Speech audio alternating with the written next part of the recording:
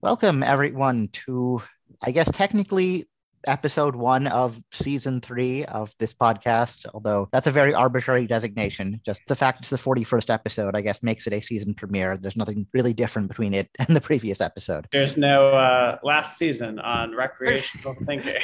Exactly. If there is, like, the real break was really between episodes 31 and 32, when I took like a year off and tried to launch a streaming show and all that. And then I came back with the Jimmy Lee rule and all that stuff. But this is a very arbitrary cutoff point, but it is technically a season premiere. So, yay.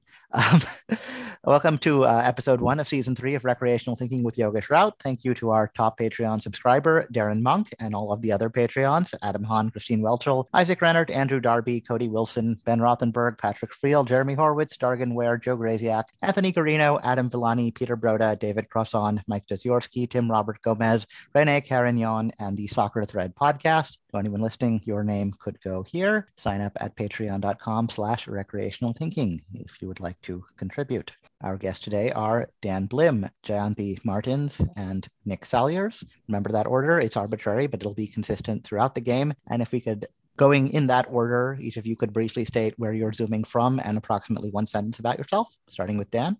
Hi, I am Dan Blim, zooming in from Columbus, Ohio. I'm a music history professor and a Punderdome pun competition champion. That may come into play in a few minutes. We'll find out. All right, Jayanthi. Hey, I'm Jayanthi Martins. I'm zooming in from balmy Austin, Texas, where I live with my family consisting of 2 teens and an academic spouse. And I'm a corporate finance professional by training. And I'm so excited to be zooming in with 2 of my teammates, Nick, my Connections teammate, and Dan, my Quiz Nations teammate. Awesome, yeah. It's our second straight episode with someone from Austin. All right, and Nick. Hi, my name is Nick Salyers. I live in the very small town of Woodsboro, Texas, near Corpus Christi, and I am a data analyst. So 2 Texans here. All right. So the game's in 4 rounds, 1 individual and 3 specialists. The first round I call the 3 R's round. It allows me to reduce, reuse, and recycle prior material. These questions are a quote-unquote warm-up, not in the sense of being easy, in the sense of sort of, throwing you in at the deep end, letting you get adjusted to getting your mind working and getting adjusted to my writing style. They'll also be worth 1/10 of a point as tiebreakers if it ever becomes necessary. So for this round only, you'll each answer as individuals. So if the first person the question is directed at misses, it'll go to the second, then the third if the first 2 miss. And so the further back you are, the less of a direct shot you have, the more of time you have to think, and some potential answers could get taken off the table. We'll rotate, so each of you can answer 3 questions in first position, 3 in second, 3 in third. Then the rules will change. I will explain that when that happens. I'll also explain the quote-unquote Jimmy Lee rule, which I will clarify is meant as an affectionate homage to Jimmy Lee. He is one of my favorite people, so. Yes. We love Jimmy. Yes, a friend of the show, friend of all of us, I think. And this term was coined by his teammates, and it is definitely meant as an affectionate homage to him, not as any kind of insult. But the rule basically is, in order to encourage people to guess rather than just pass, basically I'm requiring you to give a guess for every question or an explanation of why you don't want to guess, just to show you've put some thought into it. But just there's some leeway is what you're saying. Yes, that's exactly it. And just a general reminder, the content of the podcast is you talking through your thinking process. So don't internalize your thinking, share what you're thinking with the audience, share any interesting connections you have. You don't need to talk just for the sake of talking. I suspect our past couple episodes have gone quite long. I suspect this one might as well, which is fine, but there's no need for filler, basically. All right. So if everyone's ready, we will begin with Dan in first position. This question arose when Dan and I were chatting before we're kind of setting up the taping and the episode, and he suggested one category of questions he might like are questions that are an elaborate setup for a pun. And so I realized I had a question like that in one of my streaming shows, and I'm going to reuse it now. Okay, so this will go first to Dan. Dan, known for playing Caroline Forbes on The Vampire Diaries, what actress married the phrase Joe King in 2014, and then, unusually for an established actress, altered her surname in her professional billing? So she became something King rather than her previous name. My pun-loving side can't help but wish that during her unwed days, she had obtained a medical degree. Okay, good. It's pasted. I don't know The Vampire Diaries, so that's going to have to sit until the end. We've got someone getting a medical degree before the name King. So it could be Dr. King, Dentist King, Gynecologist King. Let's go with Dr. King. So that, of course, brings to mind Martin Luther King Jr. So is there a name that would work with Dr. King? Dream, having a hard time coming up with something. Can I ask, are you just looking for, I assume the last name would be fine if I could figure it out. Right. Obviously, the last name she adopted after marriage would not be acceptable because it's in the question. No. I just, I'm glad I don't have to throw in the first name as part of this. I don't know. So I'm just going to say Pepper. That's another doctor. All right. I see your logic there, but not correct. And since it's just a kind of a warm-up round, I'll point out for the other contestants, like I do say during her unwed days. So the wordplay is not based on her married surname, basically, is what that means. Oh. Oh. Okay. Is it my turn now to take a shot at this? Yes, it goes to Jayanthi, yes. Okay. I was kind of the same tangent as Dan, trying to think of things that play well, that lead into King. But now you kind of derailed that train of thought completely by saying that no, it's the pun-loving side that can't help but wish during her unwed days. Ugh. I don't know. So I had no hook at all then to figure something out. And I know nothing about the Vampire Diaries. I think Nick definitely has a better shot at this than I do. I don't know. I may have to deploy the Jimmy Lee rule right away and just come up with something. Oh, I don't know. Okay, so the King thing is definitely not it. I don't know. I just have to say maybe her last name was just Doctor. I know it doesn't make any sense at all, but I can't think of anything. So yeah, that was guessed on my streaming show. I think actually both in like a play test for my streaming show and the show itself. And I did note that there is a prominent like Pixar filmmaker named Pete Docter. So yeah. That's not an unknown surname in Hollywood. So it's not a bad guess, but not correct. So pass to Nick. Yeah, Jayanthi, I have never seen the Vampire Diaries, unfortunately. I am a decent fan of the Fray, but not to the extent where I know the partners of the members. I was kind of on the same line of thinking as Dan, and I just not being able to come up with anything. And if these punfessionals over here cannot think of anything, I definitely can't either. So let's just try... I'm going to go for Bray. And the only reason why is Bray King comes to mind, and that has something to do with the medical, like, fixing bones and whatnot. But that's the only thing I can think of. So here we go.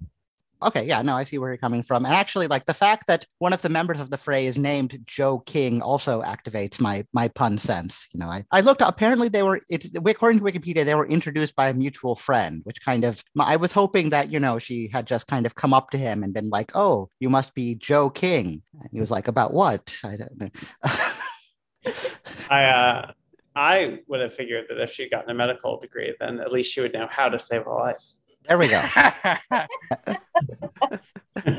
Yes, that many people will interpret that as a Grey's Anatomy reference, though I guess those who have regular listeners to my podcast may recall that song, I think, was first used on Scrubs in a medical context before Grey's Anatomy. Hi, Future Yogesh here with a slight correction. The song was actually first used on Grey's Anatomy in an episode that aired March 19th, 2006, and then used in Scrubs in an episode that aired April 25th, 2006, a little over a month later.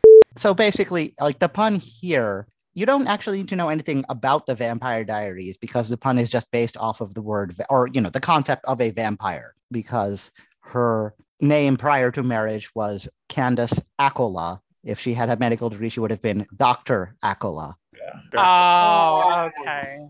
Okay. That's cool. Should have gotten that. Yeah. I needed some kind of pun thing here, and I kind of couldn't resist that one. That's good. Yeah.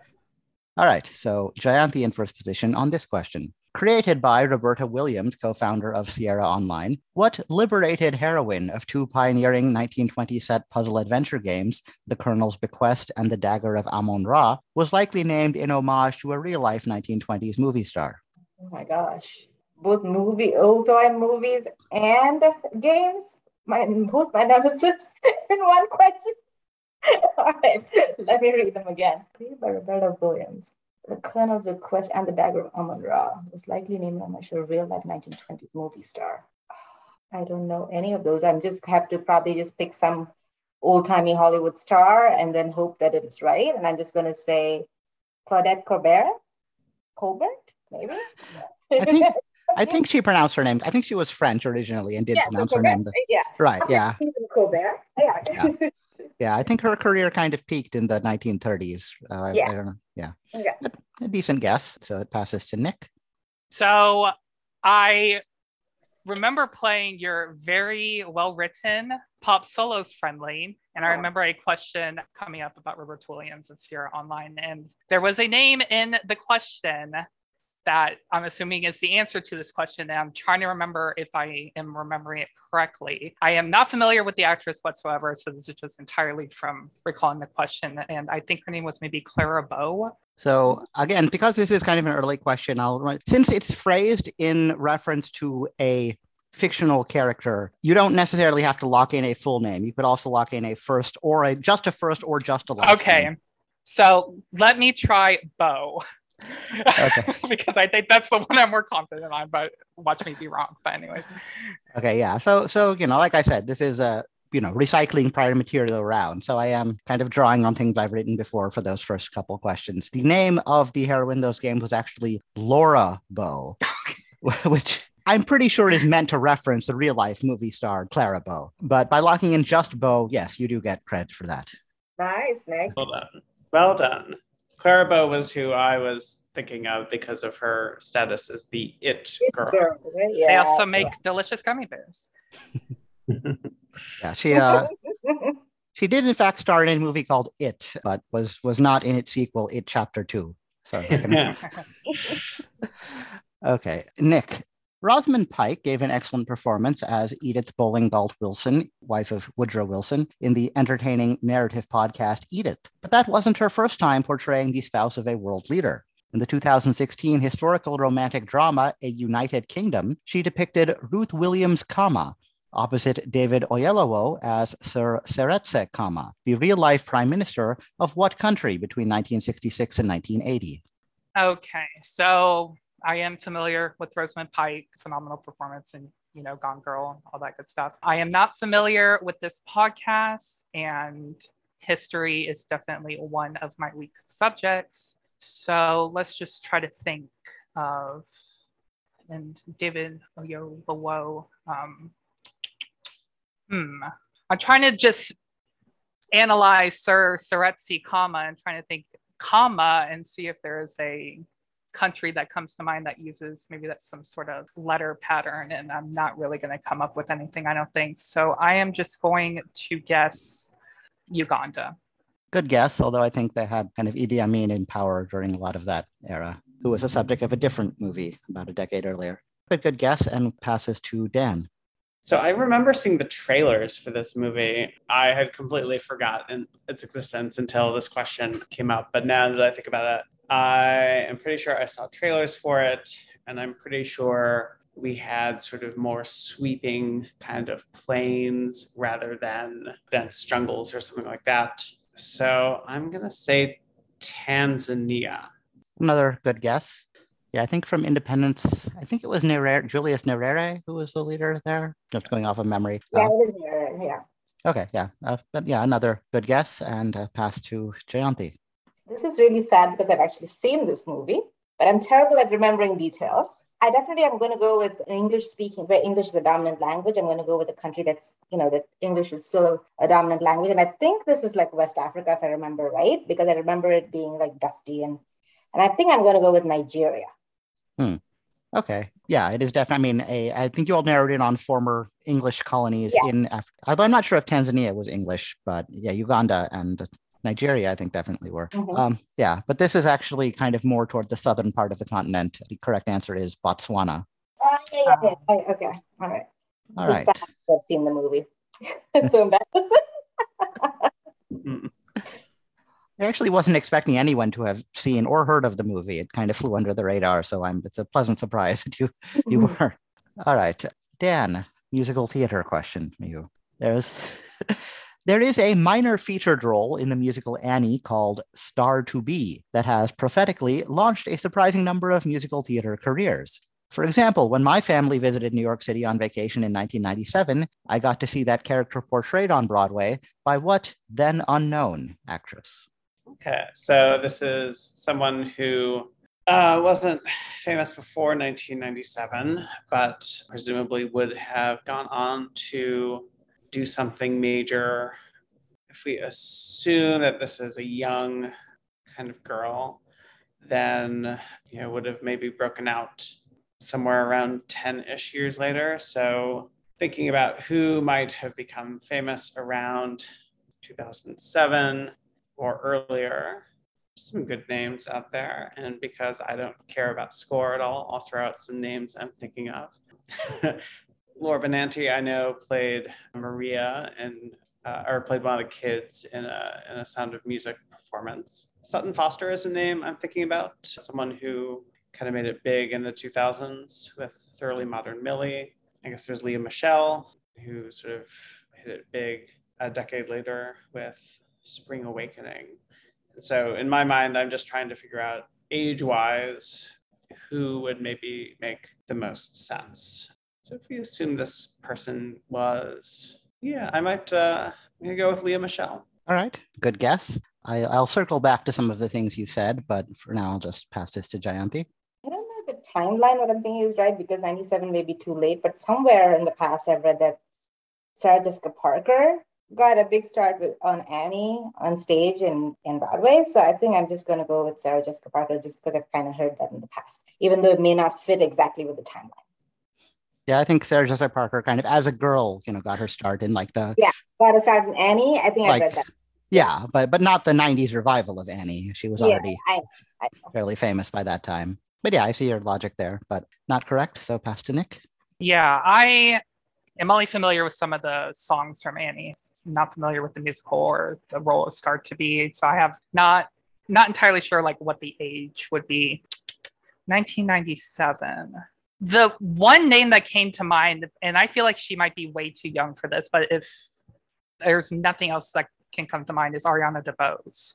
But I feel like she might be a little bit too young to have gotten her start in 1997, but nevertheless, that's what I'm going to go with.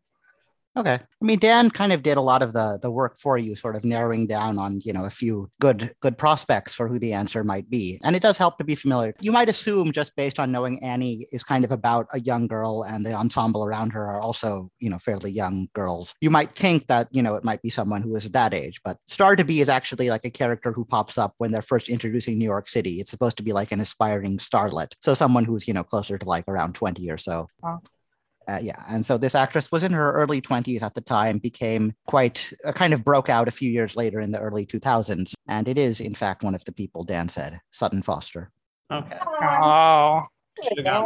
Yeah.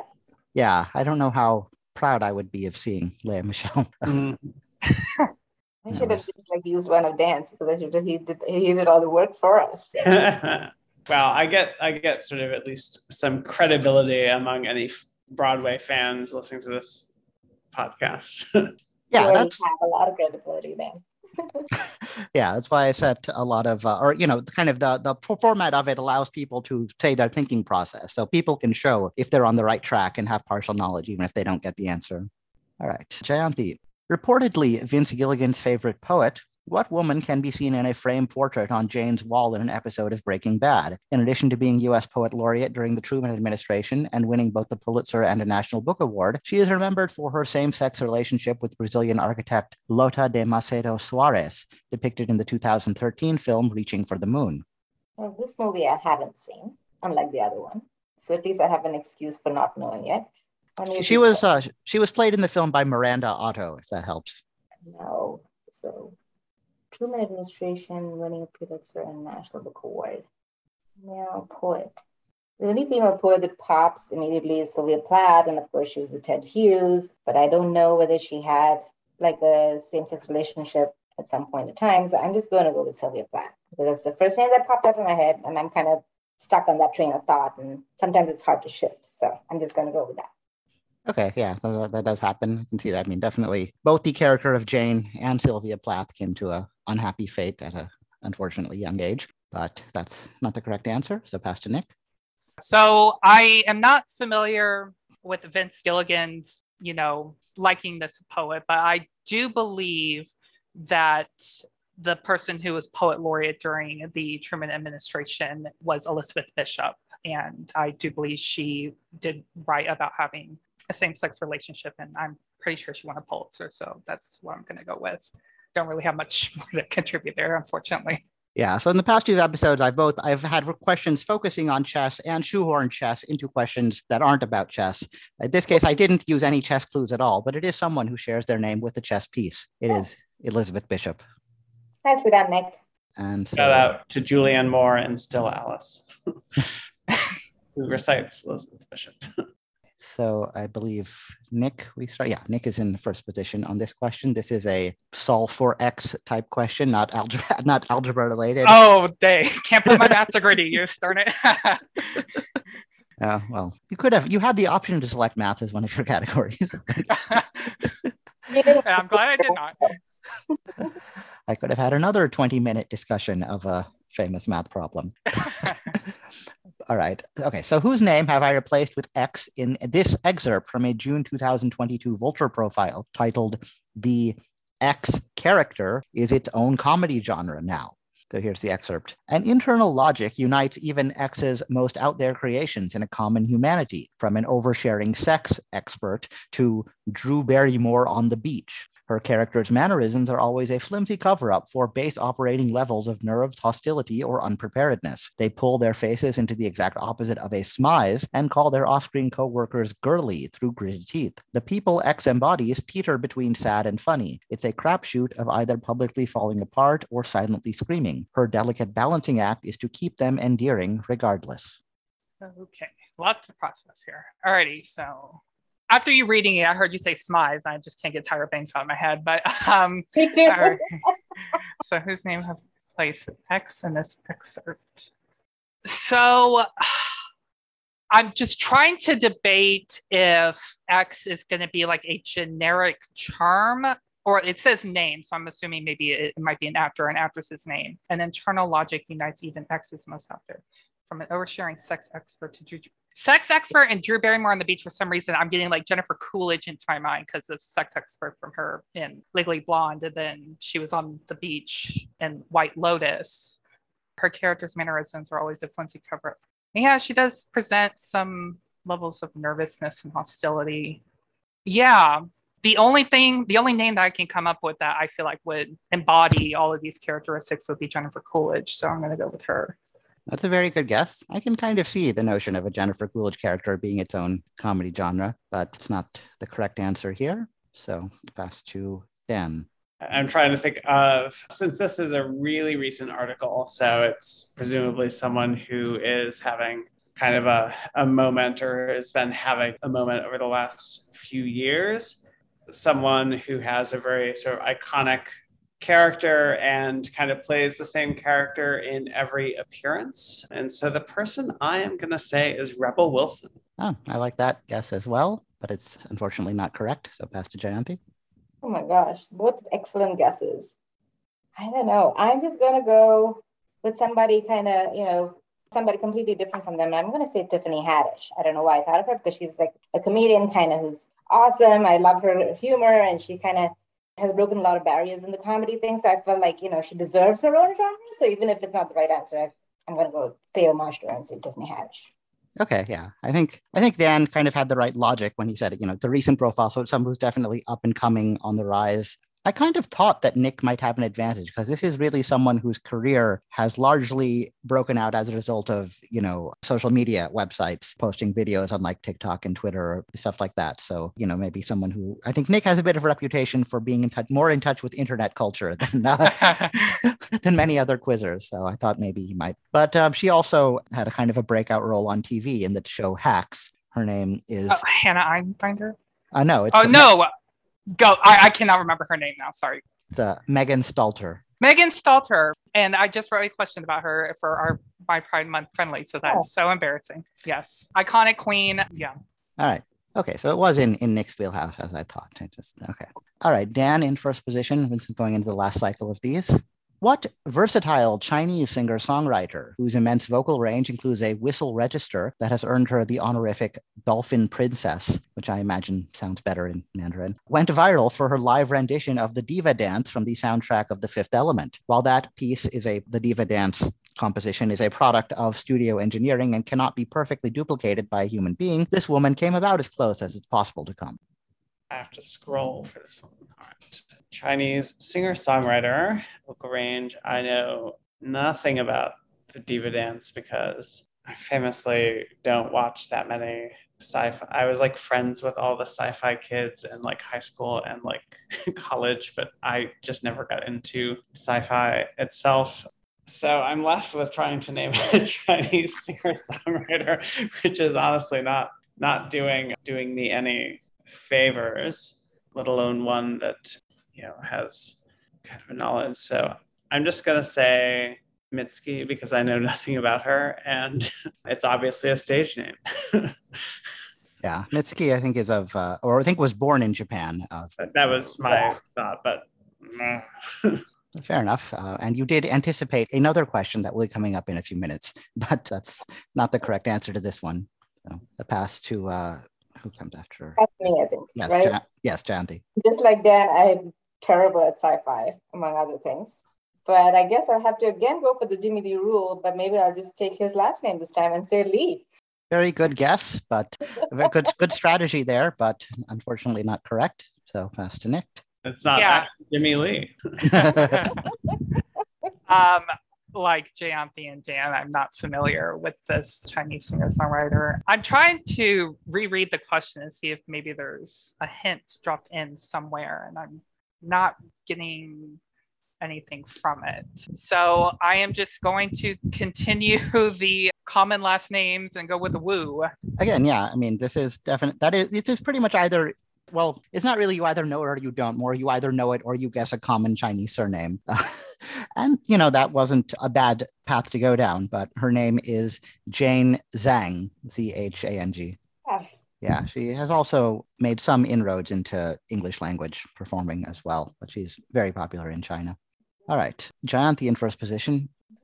Described by Wikipedia as one of the leading women of the Italian Renaissance and a major cultural and political figure, Isabella d'Este, not quite sure how to pronounce that, is thought to be the model for Titian's Isabella in Black, Rubens' Titian copy, Isabella in Red, and perhaps even Leonardo's Mona Lisa.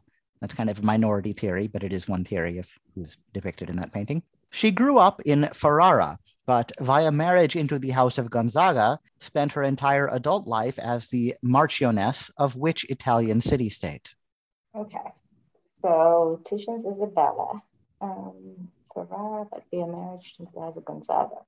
I've heard of the Gonzaga, so it's not obviously not Washington, I'm just teasing, because of the House of Gonzaga. Marchioness. The Marchioness title I've never heard of before. Which Italian city-state? But I'm kind of going, because it sounds a little bit French, I'm kind of going west towards, Monaco, that area. And I'm going to say Genoa. Genoa? Yeah. Good guess, but not correct. So pass to Nick. So along with history, geography is definitely not my strong suit. So I am still struggling to come up with an Italian city-state. I'm not familiar with Isabella d'Este or any of these works either. So I'm just going to say a place in Italy, and that is Tuscany. Another good guess, but not correct. So, Dan? Like my friends, I am also entirely basing this on name an Italian city-state. So let's say Milan. Okay, yeah. So Marchioness is basically like the female counterpart to Marquess. Well, in England would be Marquess, in France, Marquis, basically right. that title, yeah. And just for alliteration's sake, I do love the phrase Mantuan Marchioness. Yeah. Yes, the House of Gonzaga ruled Mantua. I just went in the opposite direction. Oh, well. All right. And I'm like internally going through another show to go through all the Italian city names that they mentioned. All comes back to musical theater. All right. And the final question of this round before we move on to the main game, we'll start with Nick in first position. Bury Me at Makeout Creek, the 2014 breakthrough album by Mitski, takes its title from a line spoken by which character in a season 11 episode of The Simpsons? Oh, that is a good question. I am familiar with some of Mitski's work, not that familiar though, where I can name that. And I am notoriously bad when it comes to anything involving The Simpsons. I have my other OQL teammates there for that to help me out. Bury Me at Makeout Creek. So that makes me think of Bury Me at Wounded Knee, obviously, but I don't think that's going to take me anywhere. It's probably like a parody of that. I'm just going to say Krusty the Clown, because why not? Why not indeed? Yeah. I mean, Yes. no, that's definitely a Simpsons character. Not a bad guess at all, but not correct. So pass to Dan.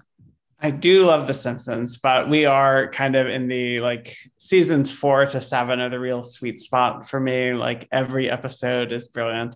And I think I had continued watching by season 11, but that's about the time that I had felt it was getting to be not worth the time. But this is, I think, one of the kids, and my guess is that it's not going to be one of the titular kids. So let's say Milhouse. All right, yeah. So the specific episode is the one where Bart has a short-lived career as a faith healer, which comes to an end when his friend is hit by a truck, and he realizes he can't do anything about that. And of course, the friend who gets hit by the truck and says, "Bury me at Makeout Creek," is in fact Milhouse. Oh, nice job, Dan. It did like I can picture him saying it, but I don't know if that's me inventing it or I actually didn't see that episode. When I started, the first few questions I wrote for this round were about women. And then I was like, you know what, why not just make every single question in the round about women? No particular reason, just kind of felt, even that last one, even though it's, I guess the answer line is a male character, albeit one voiced by a woman, it's primarily about a woman's work, Mitski being a woman. So yeah, all of those questions. Yeah. And so we end that round with Nick at 0.2, Dan at 0.1, and the only woman, Jayanthi, at 0.0. Oh boy. It's a close game. It is, yes. Of course, those scores will, of course, very quickly be wiped out when the point values go up quite a bit in each success. Losing to Nick and Dan at all any day. Yeah, no, this game is really, it's about showing off knowledge and having fun, not about when the points are just kind of there to give things a sense of stakes. But, it's not about who, as I've pointed out many times, Victoria Gross has lost twice. So if you only lose once, you're only twice as good a quizzer as her. Okay, so we'll now move into round 1, the previous one being round 0. This is the not all that hard round. In this round and all successive rounds, each of you will get 3 specialist questions related to the categories you selected. Standard caveat, it's not intended to be a fair comprehensive test of your knowledge of them. The questions may relate directly or obliquely to your category. To keep everyone on their toes, I won't reveal the categories up front. They'll probably become evident as the game goes on. But before you can answer your specialist questions, your fellow contestants can work together to try and steal the points from you. You'll only get a chance to answer for points if your opponents miss. If I pass the question to you without saying if they've gotten it right or not, if you're absolutely certain of the answer and that they got it right, you can just confirm. Otherwise, it's in your interest to give a different answer, because whether they're right or wrong, you won't get any points just by copying them. And then bonus questions may pop up if you get stolen from. There may be an additional question that you can answer for half the points of the steal. Those are just kind of quasi-randomly sprinkled in. They won't go with every question that gets stolen, and they will relate to the question, but they won't always fit into the same category or be at the same level of difficulty. So just another element of kind of luck sprinkled into the game. Also, when a question is stolen, the full points will go to both stealers, even if only one knew the answer. So that's another way that luck plays into the game. It's just a game after all. And so these questions being not all that hard, they'll be worth 2 points as a steal and 1 point as a specialist. All right. We all ready to continue? Yeah. Yep. Mm-hmm. Okay, so we will begin with Jayanthi and Nick to try to steal from Dan. A sketch from a 2000 episode of the Asian Indian-centric BBC comedy series Goodness Gracious Me pitted the superhero Bhangra Man against villains who engaged in what exceptionally twee form of English folk dancing. In 2014, a real-life May Day celebration in Sandwell included a dance-off between Bhangra dancers and practitioners of this form of dance. Oh boy. Okay. You know that, yeah, okay, go ahead. I was going to ask, are you familiar with the TV show? So Bhangra, no. I know Bhangra Man is like a Punjabi, Bhangra is basically a Punjabi dance. So I know that. Okay. And but you also know that Dan teaches like Irish dancing, some kind of, he runs like a dance camp. So this is obviously related to that. But English folk dancing, I don't know. I only know. I can't even think of an English folk dance, period. I'm totally like, I have this, like, I don't know, the May Day thing. like dancing around the maypole or something. That's what I was thinking. I don't know, but I don't really consider that a dance or like. But I can't think of any specific name of an English folk dance. And then dancing around the maypole, having a dance off with that would be hilarious to watch, but I don't think. Man, oh, it'd be amazing. Yeah. Yeah, I don't know. Should we just say maypole dancing then? I guess so. If we got nothing else, I really can't think of anything else. I mean, it's just. I don't think Yogesh will have May in the question. Yeah, that's another thing too. Because he puts a lot of effort into the question. I don't think he'll do it, but I can't think of anything. Well, I don't think we can come up with anything. So let's go with maypole dancing then. Yeah, that's our final answer, Yogesh. Okay. I tried to find the video of the 2014 dance. I could only find about 5 seconds of video of it, though, not enough to really see what was going on. But I think it may involve maypole dancing, but that's not the name of the form of dance. Okay. So I'll pass this to Dan. Yeah, so the maypole is a tradition of May Day in the British Isles, of course, but they also do Morris dancing, which are people with bells, and they have handkerchiefs or sticks, and it's tradition that they dance the sun up. So I'm going to go with Morris dancing. Yes, that sketch pitted the superhero Bhangra Man against the evil Morris dancer Walla.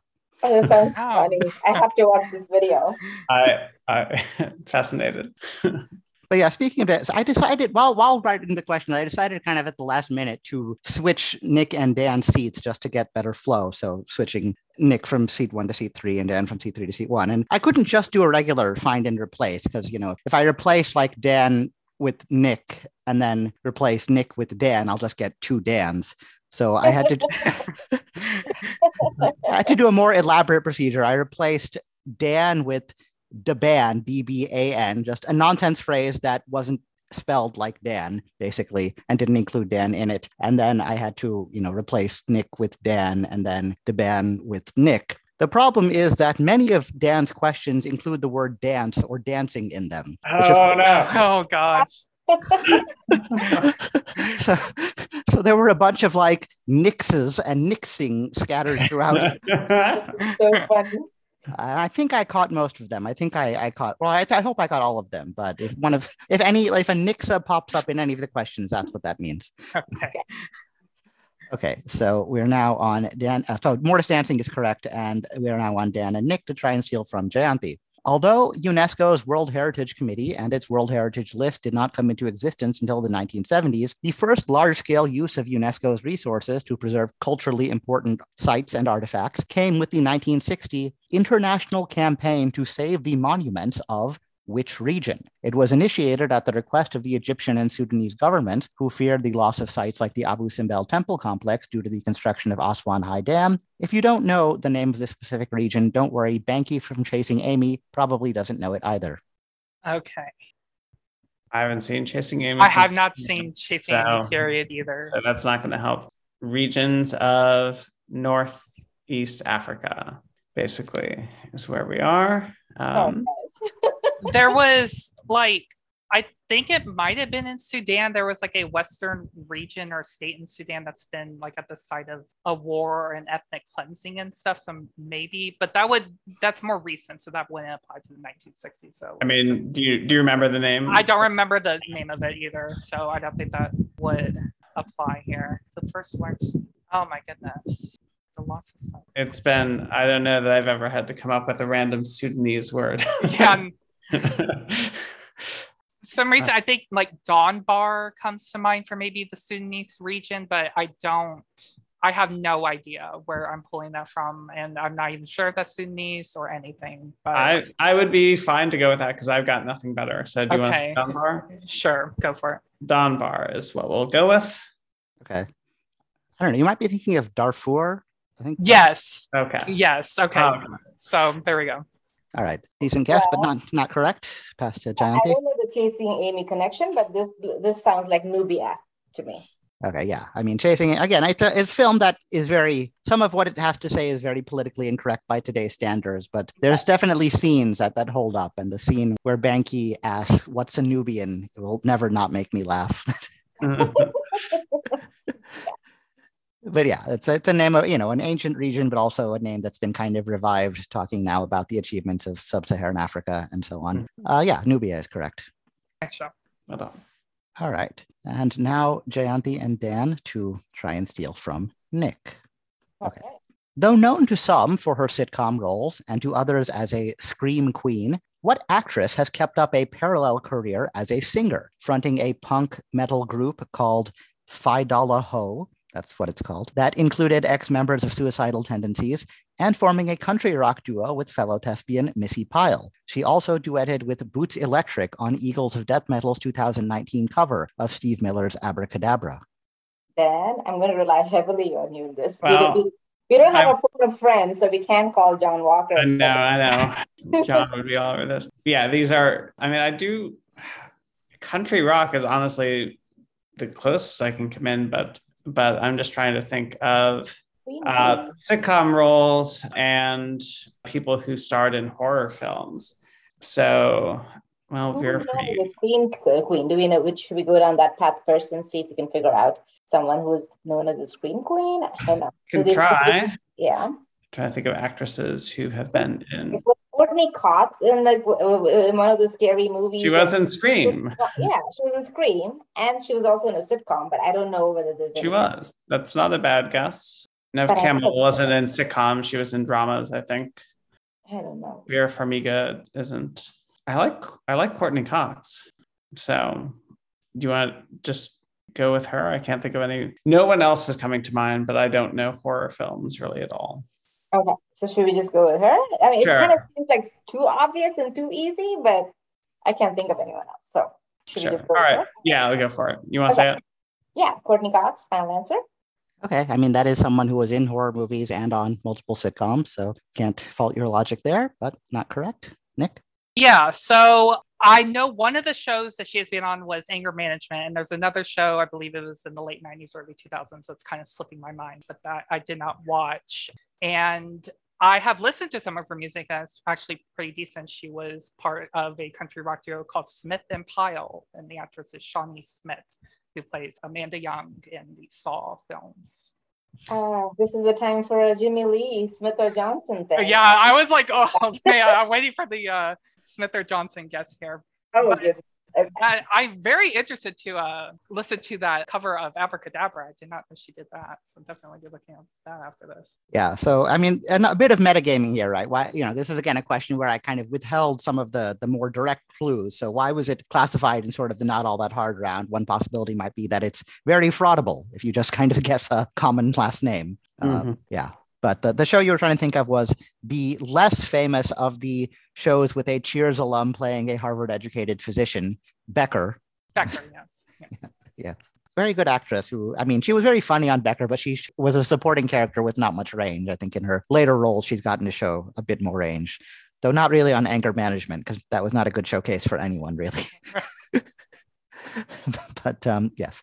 Okay, so each of you has gotten your own specialist question in that first cycle. So we're all essentially tied, minus the tiebreaker, or, not taking into account the tiebreaker. So now we go with Jayanthi and Nick to try and steal from Dan.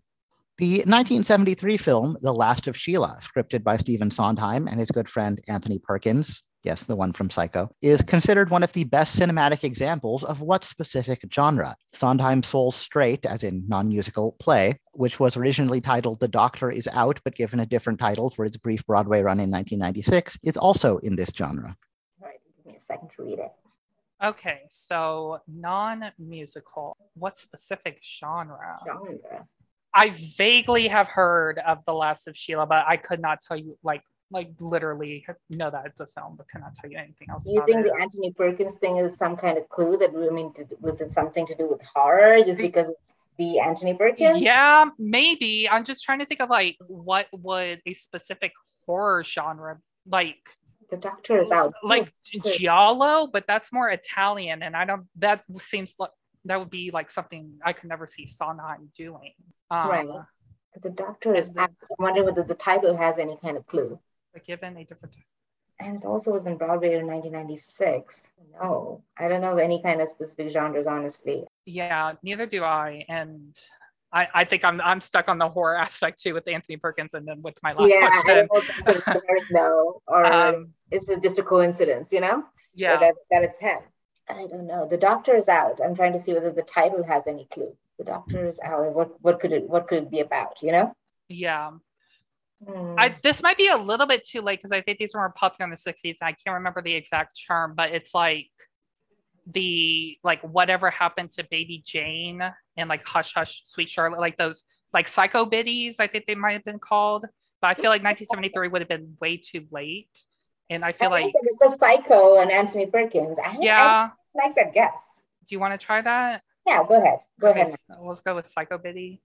Okay. In episode 29 or 39, I think we talked about Anthony Perkins' son, Oz Perkins, who is a horror director. So he does have some connections to the horror genre besides just playing Norman Bates, but horror is nothing horror related is correct in this case. So pass to Dan. So I've never actually seen it, but I know a little bit about the movie, and Sondheim talks about it as his love of puzzles. So this is a mystery or a murder mystery kind of setup. Like a whodunit type mystery. Okay. Yeah. Yeah, there's definitely a lot of puzzle solving in it. I think, Perkins and Sondheim were known kind of for their love of kind of creating puzzle type games. And another great 70s mystery film, Sleuth, was actually inspired by kind of hanging out with Sondheim and his games and that kind of thing. But yeah, I mean, the 70s, there were a surprising number of kind of attempts to bring the murder mystery whodunit to the big screen, especially Hercule Poirot adaptations like Murder on the Orient Express, Death on the Nile. But this one was an original screenplay, not based on any previous material. And it's very good. And it's one of those movies where after it's over, you look back and you realize that the title itself was a very important clue in allowing you to figure out who did it. But you don't realize that until you get to the end. Yeah. We did look at the title, but very briefly. We should have remembered it was Dan's and his love of games and puzzles. And we completely forgot. One more on that route. Yeah. Yeah. And so the straight play was actually co-written with George Firth, his frequent collaborator, and also a prolific character actor in many movies and TV shows. And it was played on Broadway with the title Getting Away with Murder. Okay. We always should have got some pun genre, given that it's Dan. And we missed that. We missed that one too. I don't know that pun is a genre of film. Otherwise, I would be in the movies far more than I am. I was literally about to say exactly the same thing Dan just said. All right. Dan and Nick now to try and steal from Jayanthi. In 2015, Indian commandos successfully captured Pakistani terrorist Sajjad Ahmed after flushing him out of a cave using grenades treated with a derivative of a cultivated plant product called Bhut Jolokia. I may have mispronounced that. The Bhut in that name originally meant Bhutanese, as in from Bhutan, but it was mistranslated into English as what word that has become part of the American or English language name for this foodstuff? So some sort of cultivated plant that I'm guessing would irritate. So I'm thinking something like mustard or something that's sharp, or mace or something like that. Something that would have a kind of more caustic effect, right. But also that would come from a sort of South Asian. Yeah, I'm kind of just completely stumped here. Sorry, I really don't feel like. I feel like of those two, mustard would be the most plausible. Indian commandos. So it's called Bhut Jolokia. And we have this being translated with Jolokia, with a different. Only the boot part was mistranslated. Right. So... Which means that Jolokia sort of translated on. And how would they mistranslate boot?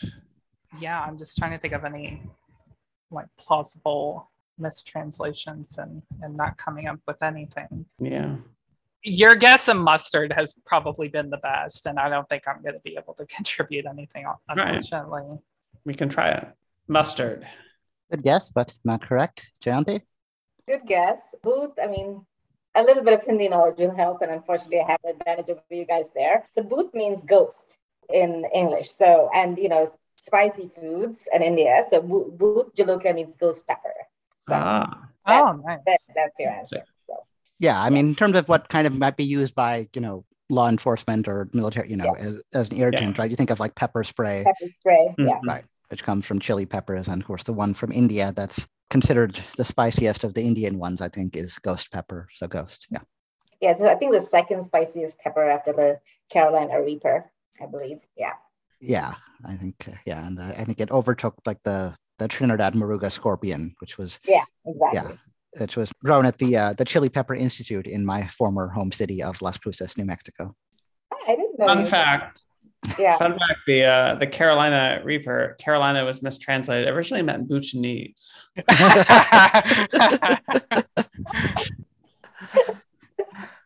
All right. Okay, Jayanthi and Dan now to try and steal from Nick. Okay. What star kid aids Princess Peach and battles Kammy Koopa in the first Paper Mario game? Wikipedia does not have a distinct article for this character, but it does contain articles sharing this character's name that are parenthetically designated musician, internet slang, home perm, and gay slang. Okay. I wish people could see Nick's face right now. All right. I'm going to hone in myself on gay slang that also could mean home perm or could be a musician. I need you to translate some of the other things to me because I don't know. Have you ever done a home perm, Jayanthi? No. Kid aids Princess Peach and battles Kammy Koopa. Okay. Character, but it does contain articles sharing this character's name that are musician and slang. I don't know. Dan, do you have any ideas that we can work off of? Not for a family podcast. I didn't say that. I don't know. Otter, I mean, that's a gay slang thing, but that's going to have, I guess it doesn't say there aren't more articles containing. Try to think of G-rated gay slang phrases. Otter, twink. Yeah. Could be like twinkle, star kid. Okay, I like that. Well, internet slang home perm. What is the home perm connection? I just assume it's like a brand that you could use to like perm your hair at home, like a company that would sell like a product that you could use. I don't dislike twink, actually. Okay, I like that one. Anything else? Isn't it? I kind of did. Well, there was the LGBT OQL quiz, the one day thing, and there was a bunch of times I said I need to remember this. Kiki? What's Kiki? That's like dancing. Oh, it's like a party. Yeah. Kiki is not bad. So I don't know. I like twink. I mean, I rely more on you than this. You definitely know more than I do. So if you think twink fits better, let's go with that. I don't have strong opinions one way or another. I should flip a coin. A coin. Okay, I'm gonna get a coin. Let's actually do it. Gotta go to my coin jar. Definitely not the first time something like that has been done on this podcast. Do it. It has a mixed record of success, let's say. All right. Well, I would imagine, but it can't work all the time. Right. All right. Heads, twink, tails, Kiki. Sounds good to me. All right. It fell on the edge. It's like Mr. Smith Goes to Washington. All right. Came up heads, so we'll say twink. Yeah, so your logic, what is a gay slang that also can connect to star, was exactly the right logic. It is twink, yes. Nice job. Yeah. So yeah, like Yogesh says in the question. So just a mini tiny star who helps Princess Peach when she's trapped in Bowser's Sky Castle throughout the game, and then eventually at the end helps Princess Peach defeat Kammy Koopa, who's kind of Bowser's sidekick throughout this game in the series. Not sure of the musician with the meaning twink, home perm, I'm assuming Dan is. Internet slang. So twink or twinking in video game slang, or I'm assuming that's what this might be here for, is whenever someone who is relatively new to a video game trades items or things of that nature with their more experienced friends to get better weapons, even though they're relatively new to the game. And then gay slang. Yeah, a slim, hairless male with a youthful face is usually right. What I would have been 20 years ago. Now I am not. When you said you assume I'm familiar with the home perm. I didn't mean to assume with the home perm. I mean, like, I think your logic was okay. I was like, I don't home perm, but I mean, my hair is doing it's like summer thing today. That's different. Nicely deduced. Yeah, and I think after the previous episode 40, I don't think I have any more claim to being a family podcast anymore. Okay. They kind of ripped that apart. But it's okay to kind of reestablish it here. Yeah, we were looking for something much more G-rated. Gen Z's teens are going to listen to this, so... I'll ask them not. Oh, they Okay. watch worse stuff than this. So Yeah. Yeah, I think it's fine. I think Okay. they can educate me a little bit, honestly. Yeah, so that was our first steal of the game, and also will come with our first bonus of the game. More of the stuff I picked up from the Wikipedia disambiguation page. So for Nick, according to that Wikipedia disambiguation page, Twink is also the name of a brand that has become synonymous with correction fluid in New Zealand and Fiji, which is oddly specific. It's also the name of a Sprite character in what franchise that debuted in the 1980s? And this is just for me? Yep. Oh, Sprite character that debuted in the 1980s. Yeah, so 80s video games, definitely not my strong suit. Sprite character. My mind, when I hear Sprite character, for some reason, thinks Legend of Zelda, and Legend of Zelda definitely premiered in the 1980s. So I think that's really my only guess here, because I'm not entirely familiar with that. So yeah, Legend of Zelda. Okay, so yeah, when I was living in Las Cruces, I had a friend who was teaching at like I guess progressive high school or something there, and I visited her video game design class, and that's where I learned the term sprite in like the video game context. But it's actually being used here in more kind of the old-fashioned context of like a type of fantasy creature. Oh, okay. Yeah, and so yeah, this is a franchise that actually started in greeting cards and became an animated TV series as well. It's called Rainbow Bright. Oh, interesting. Yeah. Okay. Yeah. All right. So we continue now with Jayanthi and Nick to try and steal from Dan. All right. Let's try it. Aspiring docents, of which I'm sure there are many, at Wichita State University can get some training at a museum located in a building that once stood at the corner of Bluff and Kellogg, but is now situated behind Marcus Welcome Center, just off 21st Street. To what specifically is that museum dedicated? Note that per the museum's frequently asked questions page, admission is free for all guests, but there is no food available in the museum. Oh my gosh. I'm wondering whether this is like one of those world's largest things that you see, because it's Kansas and you drive by and you see like the world's largest like corn on the cob with the world's largest. I don't know why, because it's the Midwest, that kind of came popped to my mind, but I don't know.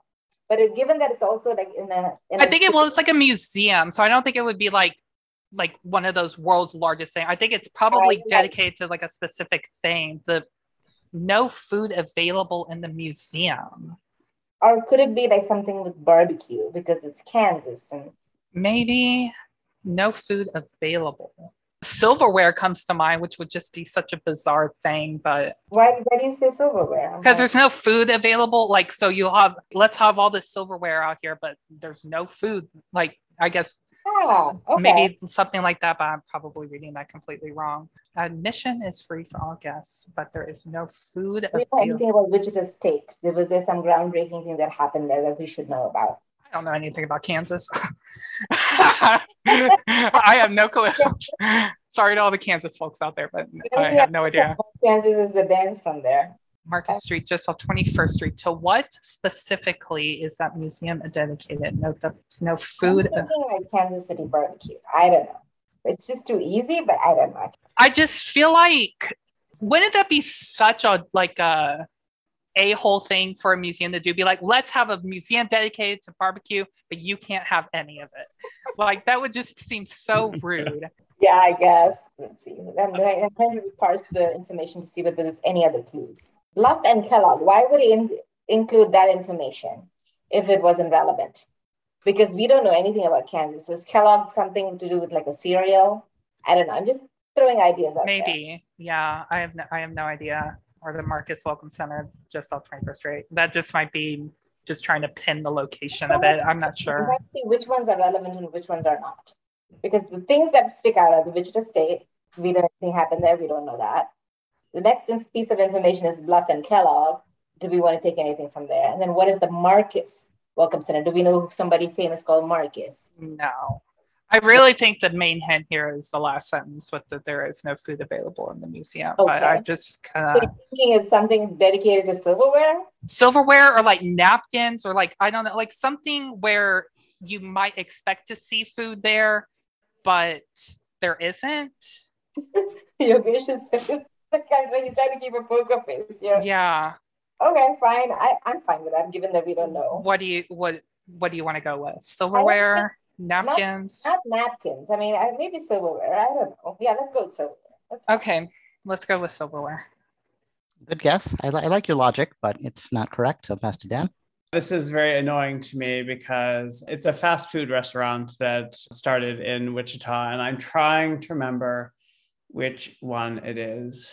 Various things that are in my mind are White Castle, Pizza Hut, or Domino's. And I'm literally just trying to remember, because I remember knowing that one of these major fast food chains started in Wichita. I'm going to say Pizza Hut. All right. Yeah. So the first location of it was founded by the Carney brothers at the corner of Bluff and Kellogg, and then moved entirely. I think it's been moved twice, but now it's, I think, in that place. I just took that wording right from their website. Yeah. But there is no food available there. So if you get hungry while there, you might have to order from somewhere, like, say, Domino's. It's Pizza Hut. Okay. Oh, nice job, Dan. That was like, if John Walker is listening, this is the listen to your first instinct. Or that was my first thought. All right. Now Dan and Nick to try and steal from Jayanthi. Alfred Hitchcock's Shadow of a Doubt got its lone Oscar nomination for Gordon MacDonald's original screen story, but that scenario was turned into a screenplay by 3 credited writers: Hitchcock's wife, Alma Reville, Meet Me in St. Louis author Sally Benson, and what Pulitzer-winning playwright? This writer may have been responsible for the film's success at bottling the idyllic small-town ambiance of its Santa Rosa, California setting. So I love this movie, and I'm pretty sure it's Thornton Wilder who did Our Town, and kind of other small town things. But that is my recollection from just my knowledge of the movie. I am not familiar. I mean, I've heard of the film before, but I'm not familiar with this at all. And I 100% trust your knowledge. You seem to have a good feeling right off the bat. So, all right, we'll say Thornton Wilder. Is that right, Jayanthi? It's right. I think you got it right. Yeah, you kind of nodded. Like Dan also loves Hitchcock movies, so I'm sure I was quite sure he would get this one. Yeah, you did kind of give a visible reaction when he said Thornton Wilder. Not the best at playing poker. Yeah. All right, but you do get a bonus. Here it is. What other Pulitzer-winning novelist? I say other novelist because even though Thornton Wilder did win 2 Pulitzers as a playwright, he also won as a novelist. He was very versatile. What other Pulitzer-winning novelist earned a Best Original Story Oscar nomination for Hitchcock's Lifeboat? Oh my gosh. I know that I should have studied more. I've forgotten about this. I know that some of his novels were inspired, some of his movies were inspired by like Highsmith. She's British though, so I don't think she would have won a Pulitzer. What other Pulitzer-winning Lifeboat? Can't think of anyone else later. I'm just going to go with Capote, even though I know it's wrong. Okay, yeah, this is someone, both a Pulitzer winner and a Nobel laureate, in fact, who I think got 2 or 3 Oscar nominations, but isn't really known for his film work. His name is John Steinbeck. Oh, okay. Good to know. All right, and to finish out the round and move on to the only somewhat hard round, we'll have Jayanthi and Dan to steal from Nick. Okay. Nina Flowers, Pandora Box, and Yara Sofia were the first 3 winners of what title on RuPaul's Drag Race? This is referring specifically to the US version, if that makes a difference. So I only know one title, which is Miss Congeniality. That's the one thing I know. And the only reason I know it is because a local Columbus drag queen won it on a later episode.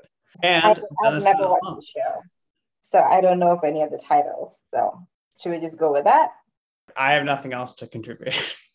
Sure, let's just go with that. Right. Miss Congeniality. Final answer. Is that right, Nick? It is right. Nice job. This one, Dan. I'm assuming Mo Hart is the Columbus? No, Nina West. Nina West, okay. Who is also a Denison alum. Oh, nice. Yeah. So, yeah, Miss Congeniality.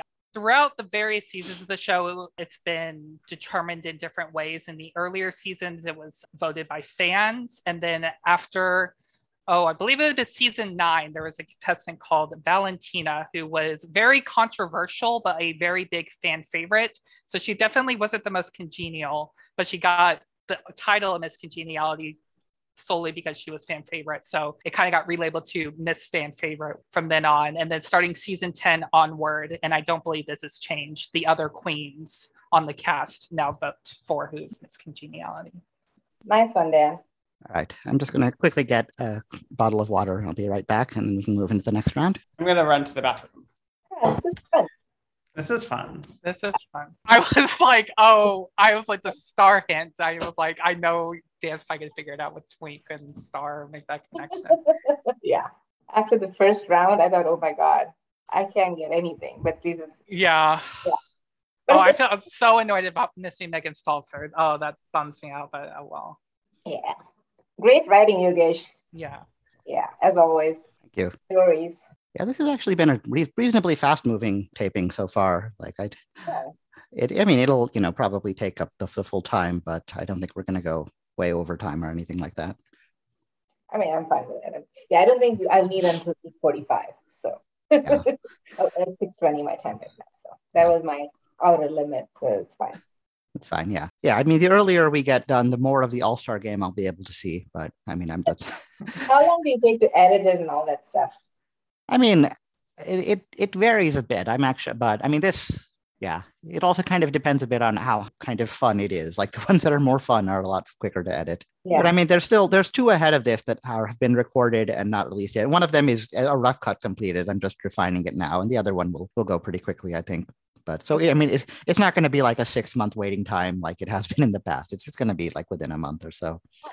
Yeah. Oh, and I also have, these are ghost pepper almonds. Oh my goodness. Yes. You can just justify my bottle of water, perhaps. All right. Okay. So at the end of that round, the scores are a little bit of separation. Dan at 9.1, Jayanthi at 6.0, Nick at 3.2. But again, point values are going up, so those gaps can very quickly be erased. So the questions will now be worth 4 points as a steal, 3 as a specialist, 2 as a bonus. And we will begin with Jayanthi and Nick to try and steal from Dan.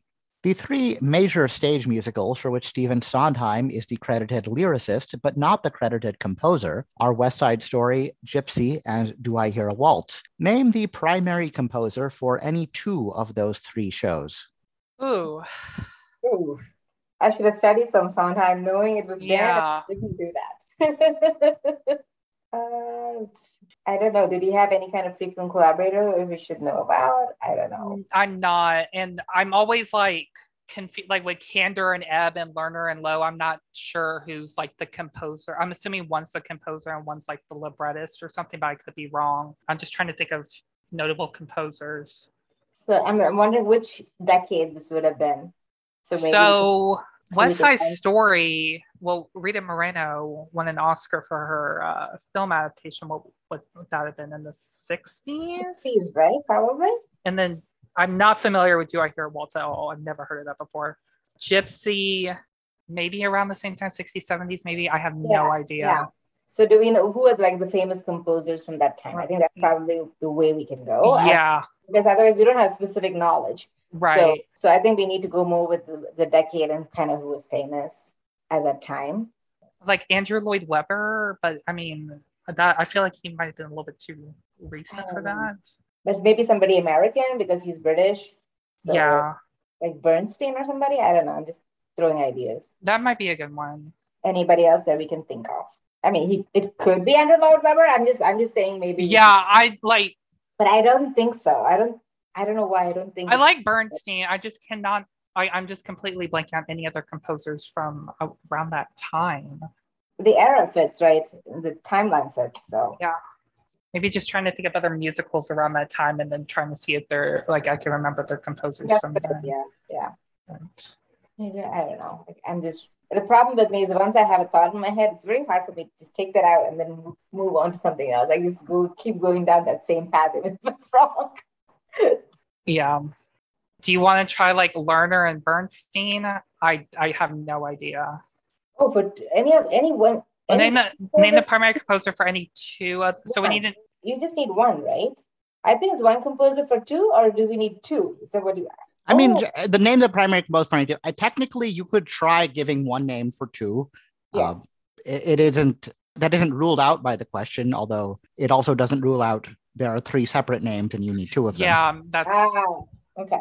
I guess. All right. I don't know. Do you Yeah, want to sure. try with 1 and then see if our luck works out, or do you want to try for 2? I think 1 is better because if 1 is wrong and 1 is right, Yeah. then you have, you know what I mean? But You if we, I guess if we just provide 1 and they only, That's compose 1, then that would Okay. technically be incorrect as well. Let's just go with Bernstein. I think your guess is probably the best. All right, I will withhold comment on that and pass it to Dan. Okay. Well, you got one of the 2. And in fact, Bernstein and Lerner did have a musical that they did together with Lerner. Lerner was the lyricist. They did a show called 1600 Pennsylvania Avenue that was Sorry. a huge flop. So Bernstein did West Side Story, Julie Stein did Gypsy, and Richard Rogers was his collaborator for Oh, Which I forgot about is- Richard which Rogers. is a musical that I saw at Encores, and I totally get why it doesn't work, but I love that score. And Sondheim has one of my favorite rhymes in that score. In the title songs, he says, "Such lovely blue Danube music, how can you be still?" It's so good. Anyway, at least I'm happy that Lerner and Bernstein wouldn't have been right. So that's yeah, how I- that's true. Yeah. That's totally the right time. Totally the right time. Yeah. But Lerner was a lyricist and a screenwriter. Mhm, He mhm. also wrote the screenplay for the film versions of. I forgot about My Richard fa- Rogers altogether. When you said Lerner and Lowe, we should have gone with other. Yeah. Anyway. Yeah. Oh well. Yeah. At least we were on the right track. So that's. When they go low, we go Lerner. Yeah. That I think that's the episode title there. There. But yeah, I think Lerner was the credited screenwriter as well on the films of An American in Paris, Gigi, and My Fair Lady. Won a couple Oscars there. But yeah, I mean, episode 23 of this podcast, I think I asked about Do I Hear a Waltz, which was adapted from the David Lean film Summertime, and it was from that period where Hammerstein had died, basically, and Rogers was still composing. So he was looking for new lyricists to partner with. And Hammerstein had been Sondheim's mentor. And so, Sondheim, it seemed like a collaboration. On paper, it seemed like, the greatest possible collaboration, but didn't produce all that memorable a result. All right, Dan and Nick now to try and steal from Jayanthi. Confusingly, Alfred Hitchcock directed 2 espionage thrillers released in 1936. Sabotage, based on Joseph Conrad's A Secret Agent, and Secret Agent, which is not based on The Secret Agent. Rather, it is based on which famous author's short stories about a British spy named Ashenden, who, like employees of NAQT, reports to a shadowy figure known only as R. Okay, interesting. The shade is thrown. So a British author from the early. Well, it's about a British spy, so I mean, technically, it could I guess that's true. But most just- likely is. Yeah, someone from Wonder if Arthur Conan Doyle wrote maybe more than just. Yeah. Sherlock Holmes. Yeah. What Ian- famous author? Ian Fleming is late for this, right? Yeah, Ian Fleming. I think his first book was written in the 50s. Yeah. Or the 40s, maybe. But I don't. Trying to think about even into the 19th century. I guess Kipling that just doesn't seem like Kipling's works. Right. Well, he did write short stories, so that Yeah. is in his favor, but other sort of British short story authors. I'm trying to see if the reports to a shadowy figure known only as R is I maybe. kind of like Kipling more than Doyle, just because of the short stories, and he did have kind of more variety in his writing. Okay. But I'm happy to let's give it another sort of. Tolkien, that would have been too early for Tolkien, right? Yeah, I think so, because he Okay. wasn't in school in the 30s or something like that. I feel like there's someone else that I'm not. I mean, it's too early for Agatha Christie. Yeah, I feel like it's going to be like a sort of literary name more Yeah. than. I'm trying to think if maybe there's a word play, a Shenden is a anagram of something, maybe Right. I think that might be digging in a little bit too deep, but It's then you're going to Dash Nene. I think I don't think I could think of anyone else. Stevenson, Robert Louis Stevenson. Maybe. Just trying to think of other short story writers, but I kind of like Kipling. Okay, we can go with that if you want. Do you have anyone that I have no preference whatsoever. I was just trying to throw out names of short story authors around that time. All right, we'll say Kipling. All right. So yeah, first of all, just to clarify, again, the wording of this question is meant as an affectionate homage to NAQT's Robert Hensel, not any kind of insult. And I believe he is recently announced he was stepping down after a very long and distinguished career. So again, yes, just a humorous homage to him, not any kind of mean-spirited thing. Yeah, so I wrote a paper in grad school. I reviewed the literature on the spy genre, which is fairly recent. You can maybe trace antecedents in like the Book of Joshua or whatever, but as a genre, it's pretty much dates to the late 19th, early 20th century. And Kipling's big contribution to that was Kim. That is generally often held up as a work of espionage fiction. So he was related to the genre, but he's not the correct answer here. So pass to Jayanthi. I'm getting very confused. I should know this. I'm supposed to be a specialist, but I can't remember it. The only person that's coming to mind that doesn't make sense, so I'm going to go with Highsmith, but I don't think it's Highsmith. Yeah, I think her career. She's inspired a lot. She's inspired a lot of his movies, but I don't think this is the one. So yeah, I think her career was also a bit later, I believe, although I'm not 100% certain. Yeah, this is Ashendon was the creation of W. Somerset Maugham. Oh, okay.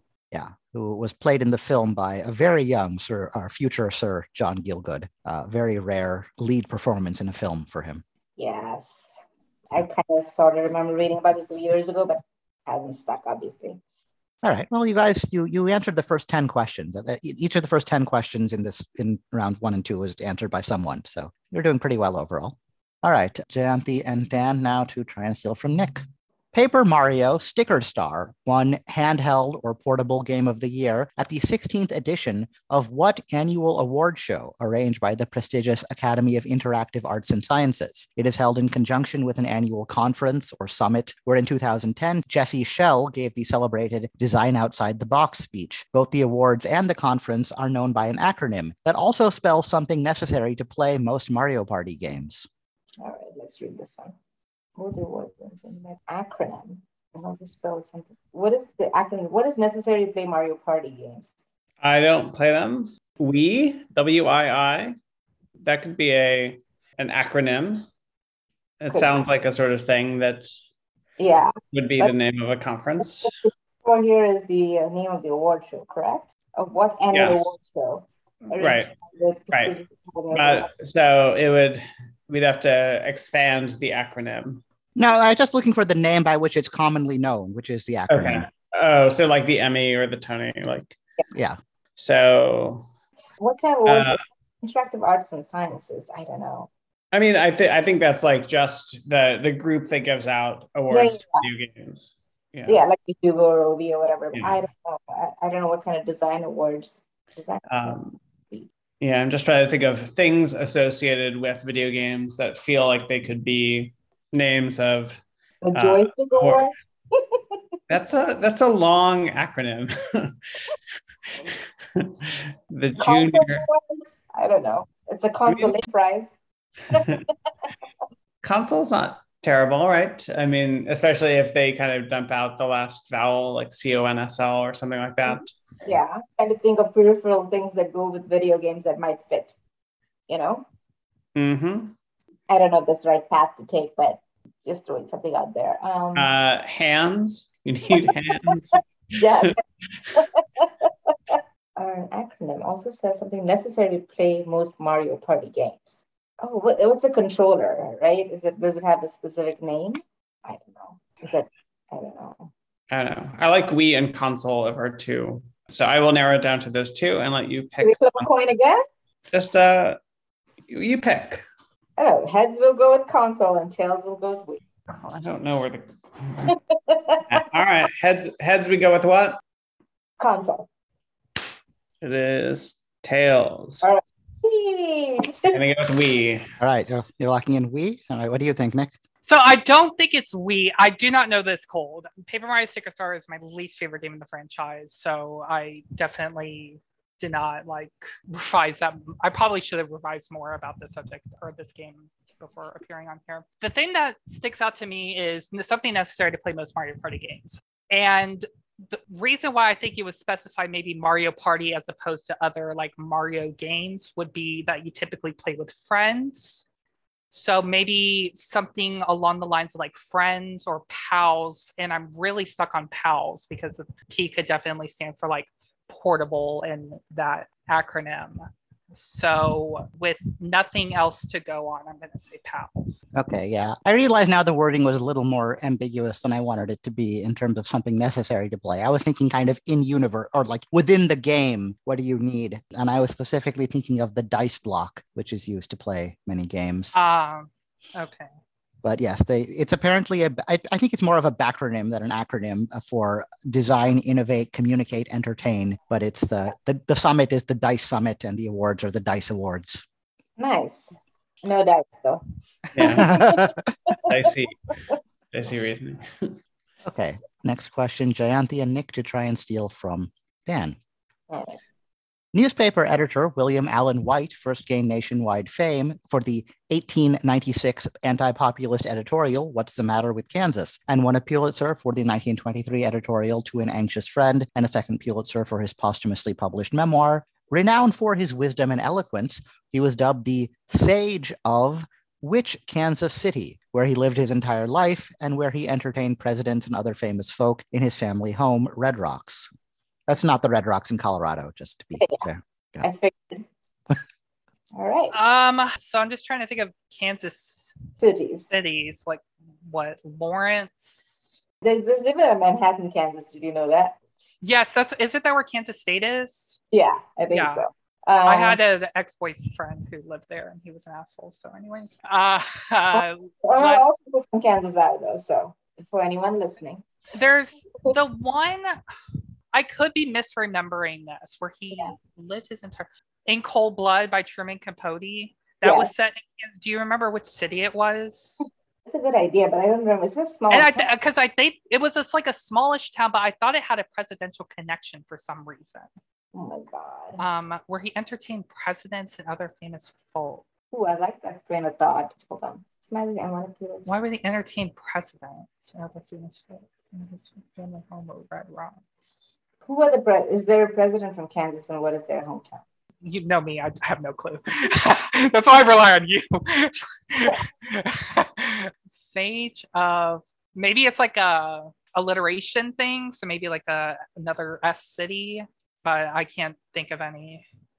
Okay, let's just name all Kansas cities we know, right? Topeka, Wichita, Manhattan, Lawrence. Yeah. Kansas City. It's not going to be Kansas City. I think Leavenworth, isn't that in Kansas? What was that? Leavenworth, the prison, isn't that in Kansas? I have no idea. I think so. I'm wondering whether maybe that's the answer because it's a prison and it's famous and I don't know. That might be it. I have nothing else to go on. I'm not 100% sure it's in Kansas even, but I think let's go with that. Just because it's a prison and it could be like, there could be some famous inmate or something like that. I don't know. I'm just throwing something out. Sounds good to me. All right, we're gonna go with Leavenworth. All right, you kind of had to pick a path of logic to go on, and right? No, it's not right.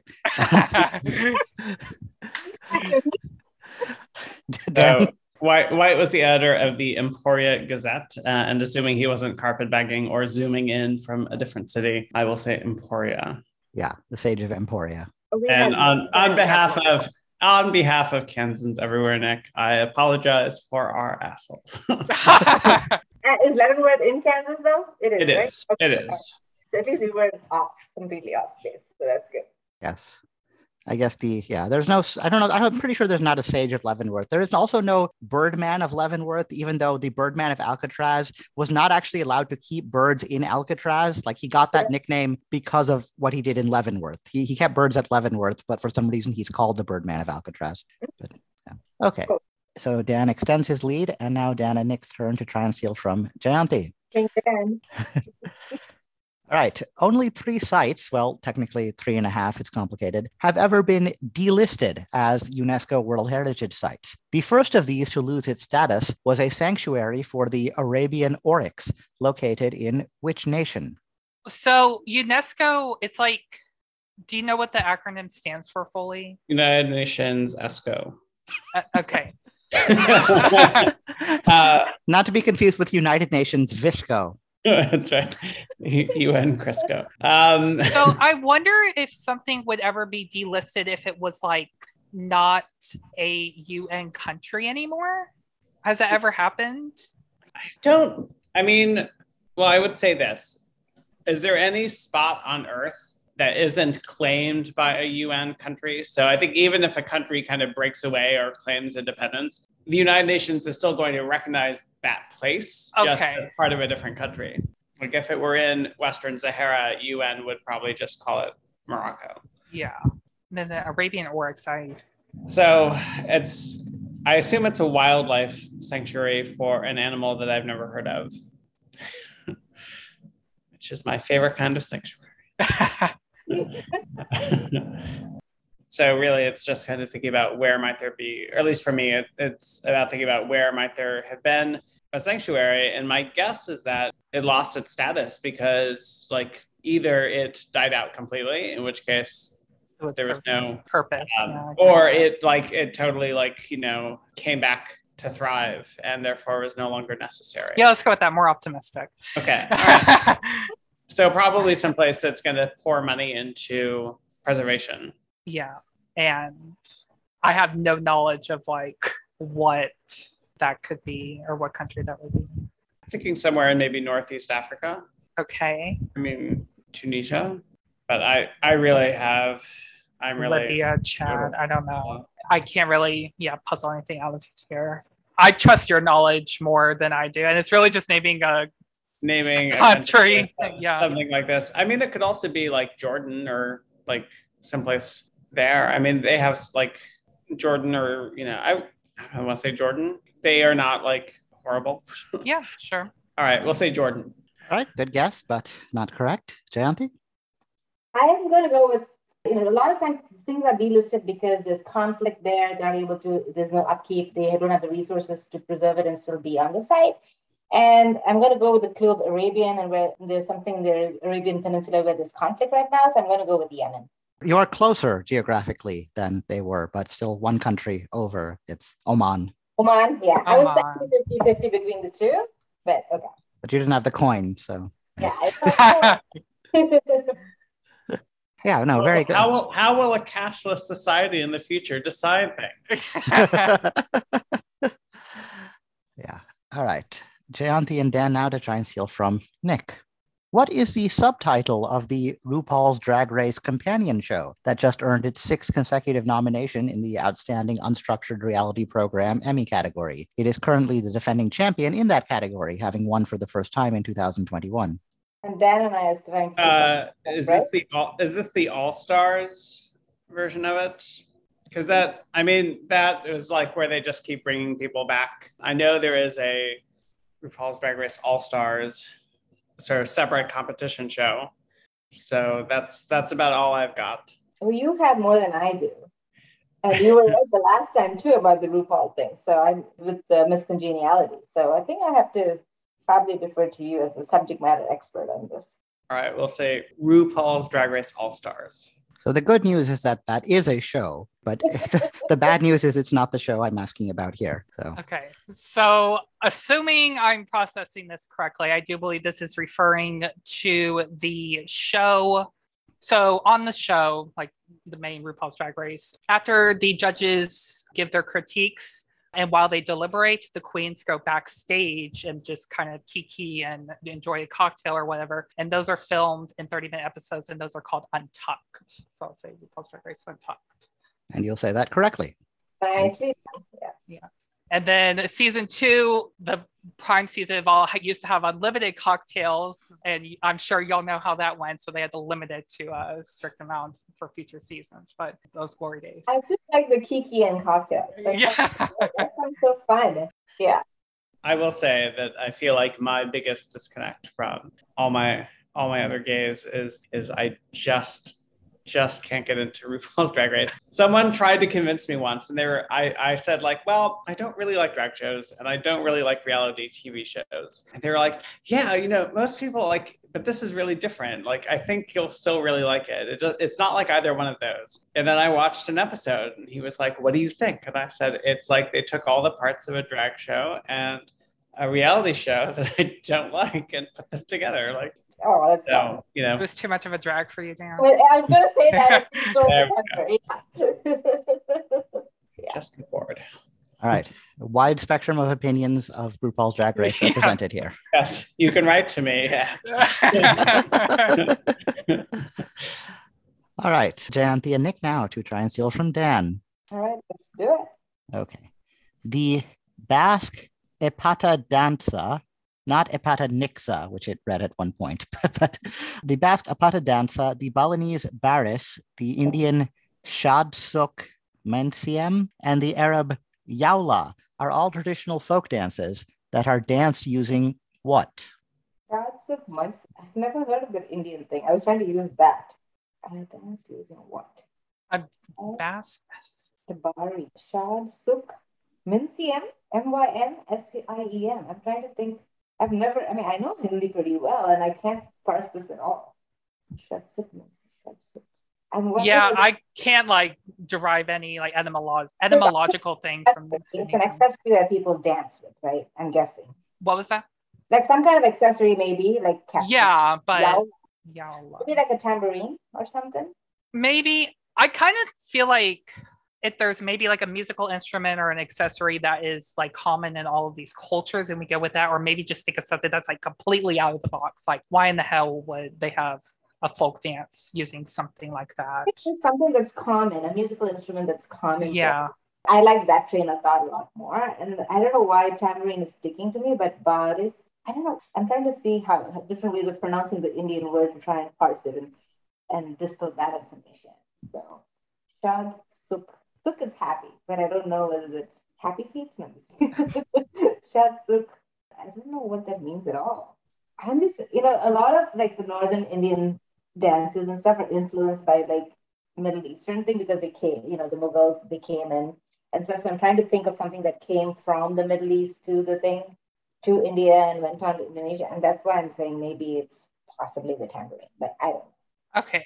I got nothing to go on. So if your gut says tambourine. Confidence, but I mean, but I got nothing else to contribute. You're going to go with tambourine. Is that what you're locking in? Yeah. Okay. Good guess, but not correct. Dan? So, the tease every time. I really left with just kind of grasping of things because I'm pretty sure what I sent in involved English Isles rather than just folk dancing kind of across the spectrum. So I don't know any of these traditions. And so mentally, I'm going to try to tie it back to at least something that comes from the British Isles. And we've done Morris dancing. So they also do dances with swords. So I'm going to say swords. Okay. I believe that all I got from you was just folk dancing. I might have copied and pasted into my thing wrong, though it's possible. But well, it'll have to do. We can revisit. It'll give us a chance to catch up. Yeah. So Shadsuk Menciam, I think it's specifically from Meghalaya, that region of India. Is it a bamboo stick then? A what you said? A bamboo stick?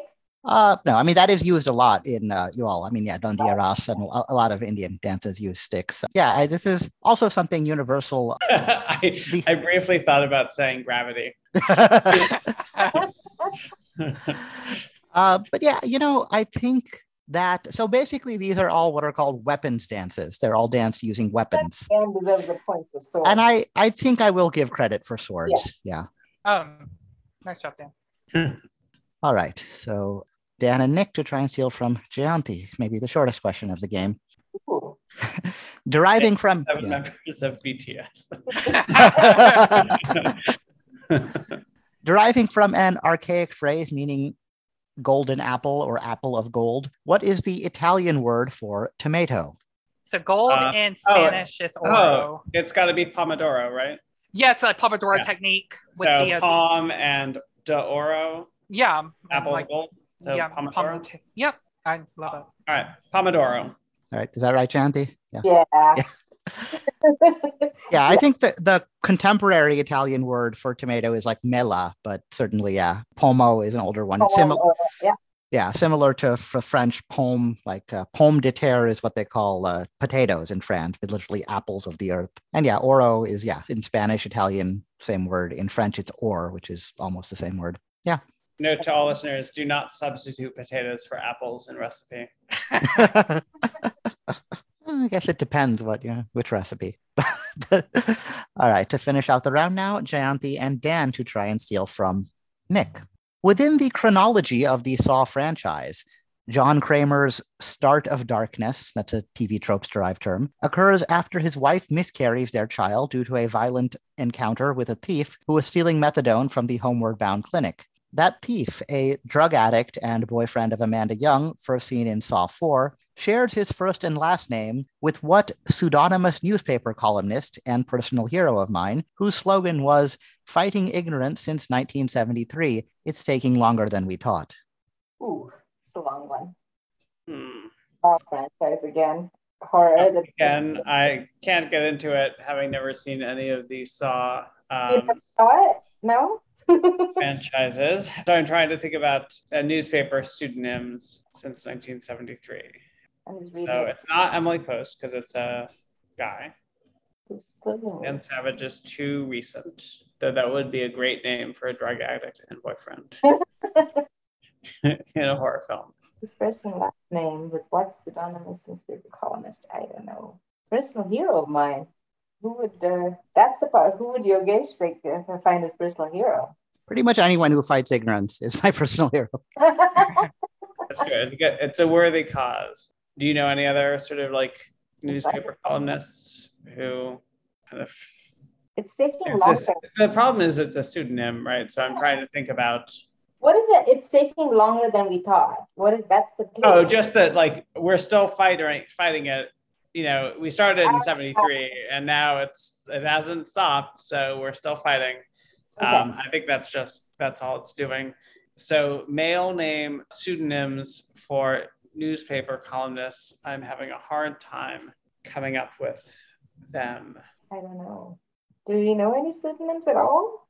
I mean, I can only think of like advice columnists like Ann Landers and... Yeah, but it's obviously... It's not. Yeah, because it says his wife, right? Right. So I don't know. You may have to come up with a fake Jimmy last name and a fake first name. But at least let's make it funny and punny. So or we could just pick Jimmy Lee. What? We could just pick Jimmy Lee. Oh goodness. I have no idea. It's funny how Nick and I have opposite interests, but we're in the same team, and it works great though because we have opposite interests. Do you have it? Pick a name. You pick a first name. I'll pick a last name. How about that? Sure. I'm gonna pick Jack. Jack. Yeah. Stone. Yeah. All right. Not as good as any pseudonym that you could have picked up as a guess, but unfortunately not correct. So, Nick? So, this character, at the beginning of the question causes John Kramer's wife, Jill, to miscarry.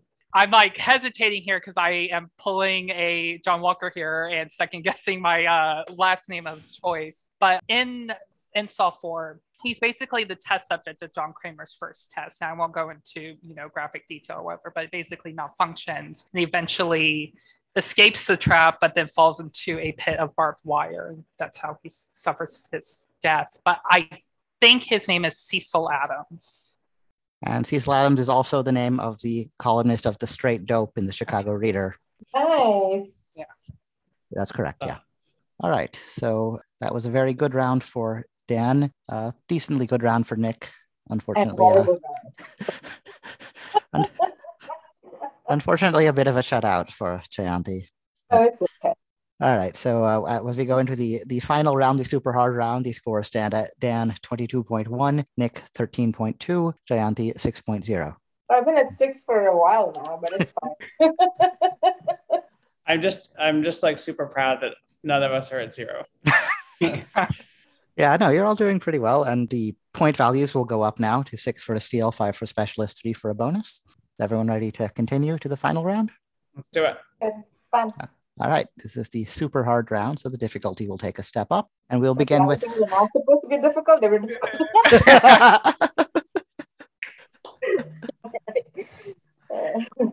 Yeah, those were the only somewhat hard questions. Okay, so Jayanti and Nick to try and steal from Dan. Gotta do it. We've been trying. All 9 seasons of the Little House on the Prairie TV series took place in Walnut Grove, Minnesota. However, only one of the 9 books in the canonical book series was set there. Indeed, each of the first 5 books in that series is set in a different present-day state. Little House in the Big Woods in Wisconsin, Farmer Boy, which was about the childhood of Flora Ingalls Wilder's husband, Almanza Wilder, is set in his home state, New York. On the Banks of Plum Creek is the only one that's actually in Minnesota. And By the Shores of the Silver Lake and all of the succeeding volumes were set in present-day South Dakota. That leaves the flagship novel, Little House on the Prairie, which occurs in what was commonly referred to as Indian Territory, but not Oklahoma, which is generally considered synonymous with Indian Territory. The title Little House stood rather in present-day Kansas, and specifically on the so-called diminished reserve belonging to which Native American tribe? I gotta scroll up my chat real quick. Okay. I want a short question like Pomodoro. That was a good one. Yeah, so all right. I guess basically it boils down to which Native American tribe that is, I guess, closely associated with being in Kansas. Yeah. And I'm trying to think if maybe. Oh, sorry. What were you gonna say? No, go ahead. I said it said not in present day Oklahoma. Is that a hint? Because Oklahoma is like Cherokee country. So I was wondering why he's mentioning that. Yeah, I think maybe, to just shy away from any like Native American tribes that are probably most closely associated with Oklahoma. My thing is, are there any, like, I know that a decent amount of rivers and states are typically named after Native American tribes, right? Yeah. So maybe is there a river in Kansas that is named after a Native American tribe that can maybe, like, get the ball rolling? Yeah, it's a good idea, but I don't know enough about it, honestly. I don't know either. I'm trying to see. Maybe we can just hold on. Walnut Grove, Minnesota. I'm wondering whether any of the other pieces of information in the question are relevant. Yeah. Since it's a super hard one, I don't think it's going to be a fairly well-known. No. Yeah.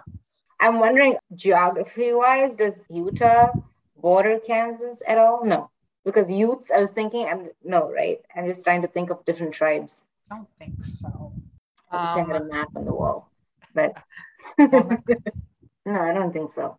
I don't think there's any information in like the first half that is really gonna. We just really need a tribe from Kansas. Yeah, and I am unfortunately very ignorant. And it has to be a relatively less known tribe, because he's saying it's hard. That's what we're going with, right? Yeah, that's kind of what my logic is there, but. Hold on. What was? Because like the Sioux were North and South Dakota, right? Dakota, so, yeah. Is Osage a tribe? But that's also in Oklahoma. That's August Osage County. I think that's set in Oklahoma. Yeah, well, that's August Osage County is not the name of the tribe. It's the name of a play. What else could be? Should we go with just something that we know in terms of a tribe, or should we go? Sure. If you could think of any. Oh, everything we like, all the Cherokee and stuff. We think it's not right, because Cherokee is mostly Oklahoma. That's right. Why I honestly don't know enough. I don't have the depth of the knowledge to come up with something else. I don't think I do either. So I'm just pull a Jimmy Lee and say Cherokee. I don't. Sure. All right. Let's do that. So you're locking in Cherokee? Sure. Yeah. All right. Dan, what do you think? So my knowledge of Native American tribes in Kansas is not as complete as it probably should be. I know the Shawnee were among the earliest sort of relocated there.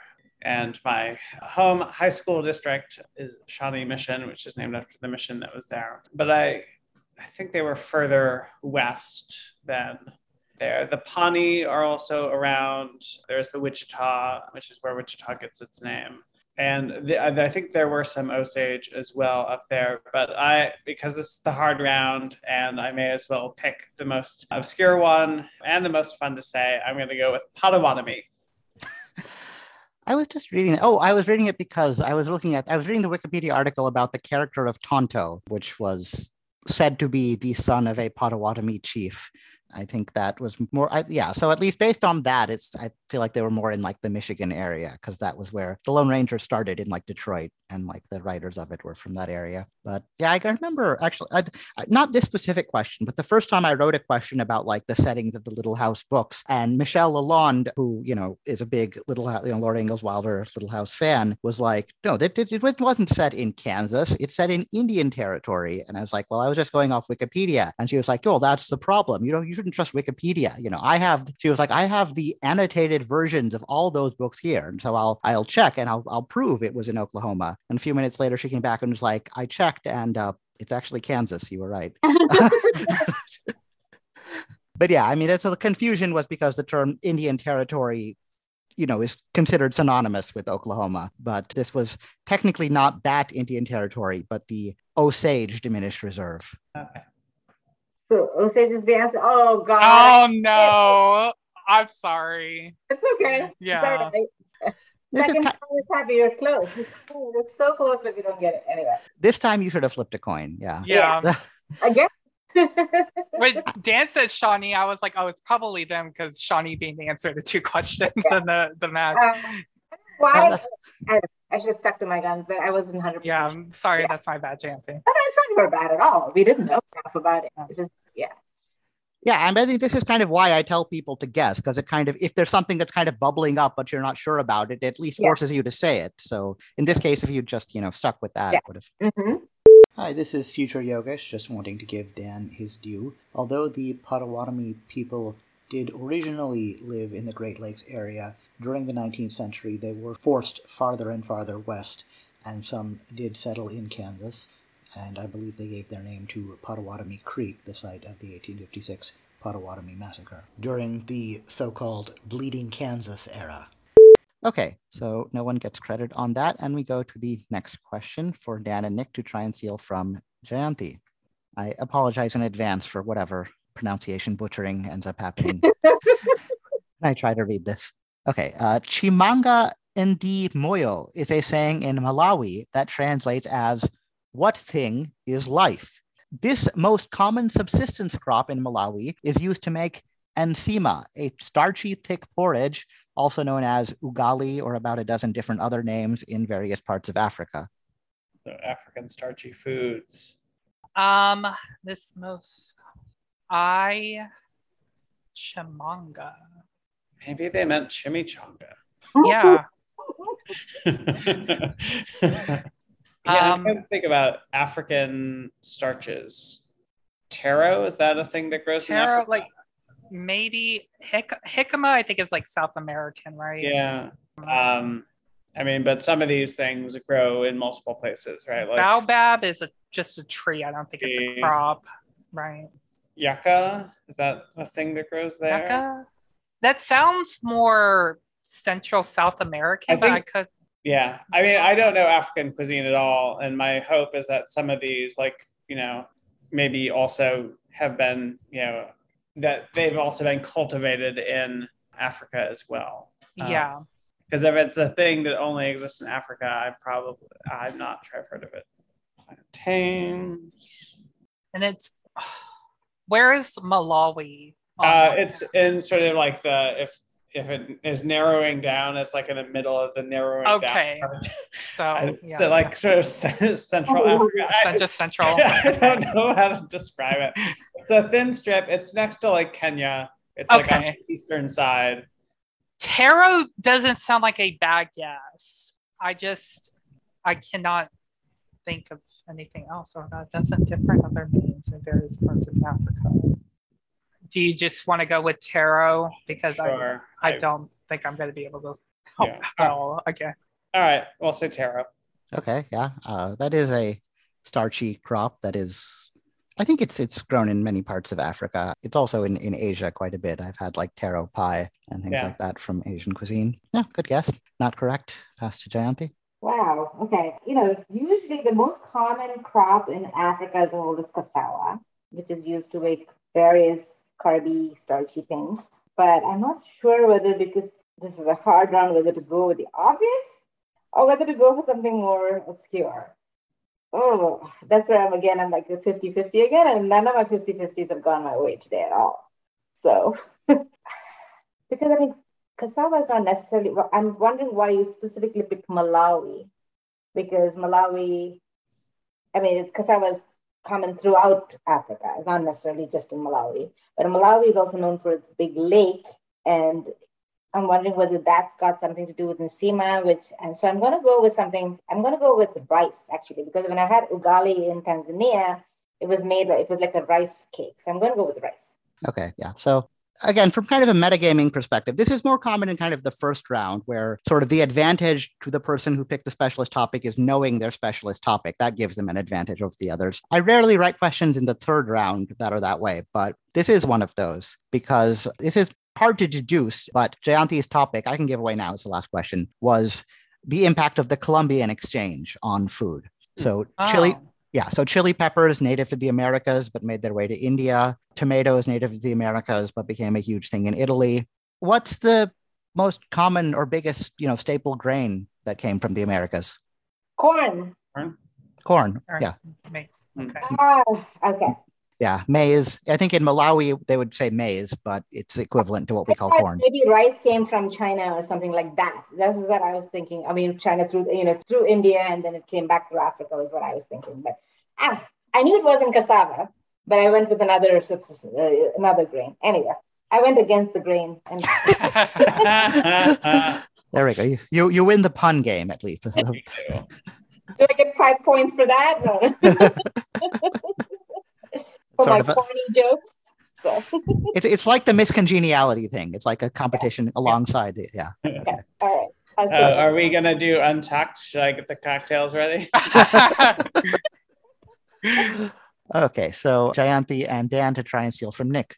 So in episode 30, when Ben Rothenberg picked RuPaul's Drag Race as one of his categories, I noted that the top prize for winning had risen from $20,000 in season 1 to $100,000, which was true at the time. However, as of the most recent season, season 14, the top prize is $150,000, and the runner-up gets $50,000. This bump in prize money was made possible by a monetary infusion sponsored by what appropriate app? Ooh, I noted that. I mean, my first thought is Grindr, but that feels incorrect. Made possible by monetary sponsored by what appropriate app? What appropriate app? I don't know. I mean, is it obviously like a dating app kind of thing, or is it like Yeah, I'm trying to think about it. I mean, Grindr is the only one that feels specific to gay men. Right. I mean, all the other ones are open one way or another. I'm trying to go through any other apps that, does RuPaul do any, is RuPaul an ambassador for any particular, internet brand thing? I can't think of any apps related to drag performance specifically, right. unless it's like a music kind of thing. Spotify or something like that. I don't know. Yeah. Because I don't know, or I think like Shazam or Spotify or something like that. But I mean, yeah, that's just lip syncing. Top prize and 50. I don't know who the sponsors would be.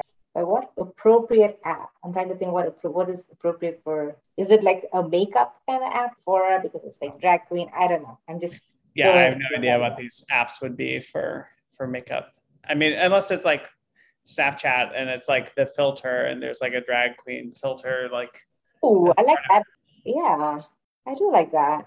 Or is there like a streaming? Or is it like a streaming kind of, or maybe like TikTok or something? But TikTok doesn't make sense because it's a Chinese app. I'm just trying to think something like that. They love the gays in China.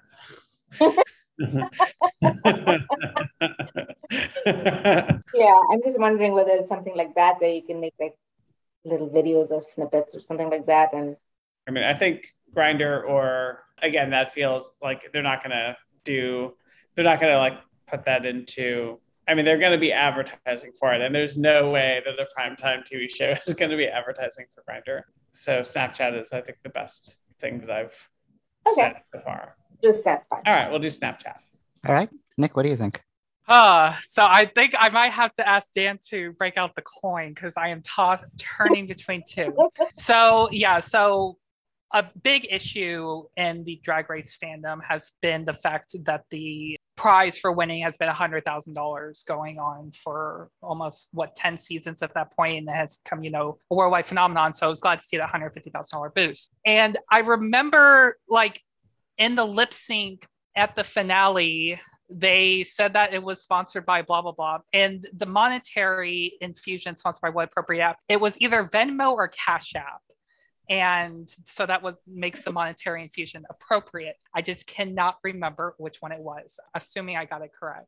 I have a vague recollection that I know Cash App also sponsors a lot of things with streaming, on Twitch and other things like that. So they do have a pretty decent publicity, like marketing thing. Whereas Venmo, I don't really associate with that kind of thing. So I'm going to go with Cash App.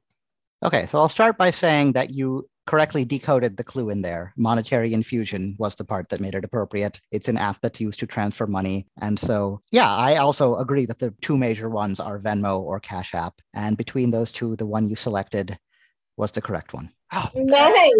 okay. All right. So first, I think I could just vaguely recall RuPaul saying "powered by Cash App" or whatever her laugh is. But yeah, I noticed that the phrase that kept coming up when I tried to verify it was "powered by," and I was like, I assume that means that they gave the money, but it could mean anything really. Yeah, they're just pretty much sponsored by. I think Twitch streamers also use that kind of language, so I think it might just be a Cash App kind of terminology. But yeah. All right, so Jayanthi and Nick to try and steal from Dan. The titles of two tracks on Mark Knopfler's excellent soundtrack album for one of my favorite films, Local Hero, contain what Scottish Gaelic word referring to a social gathering that usually involves dancing and live folk music? And it's not Kiki, by the way.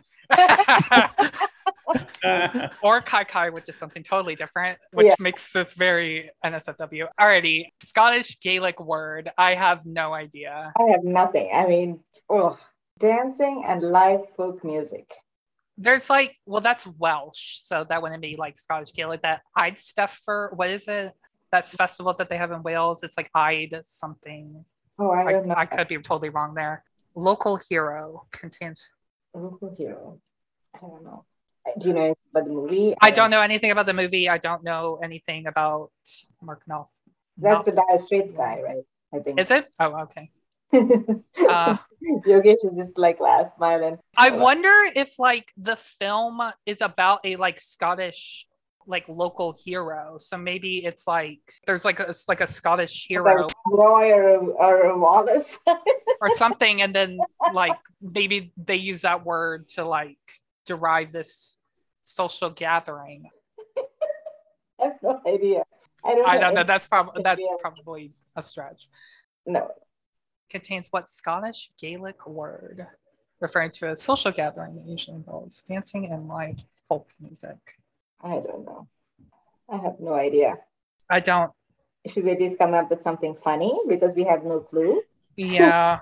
I don't know.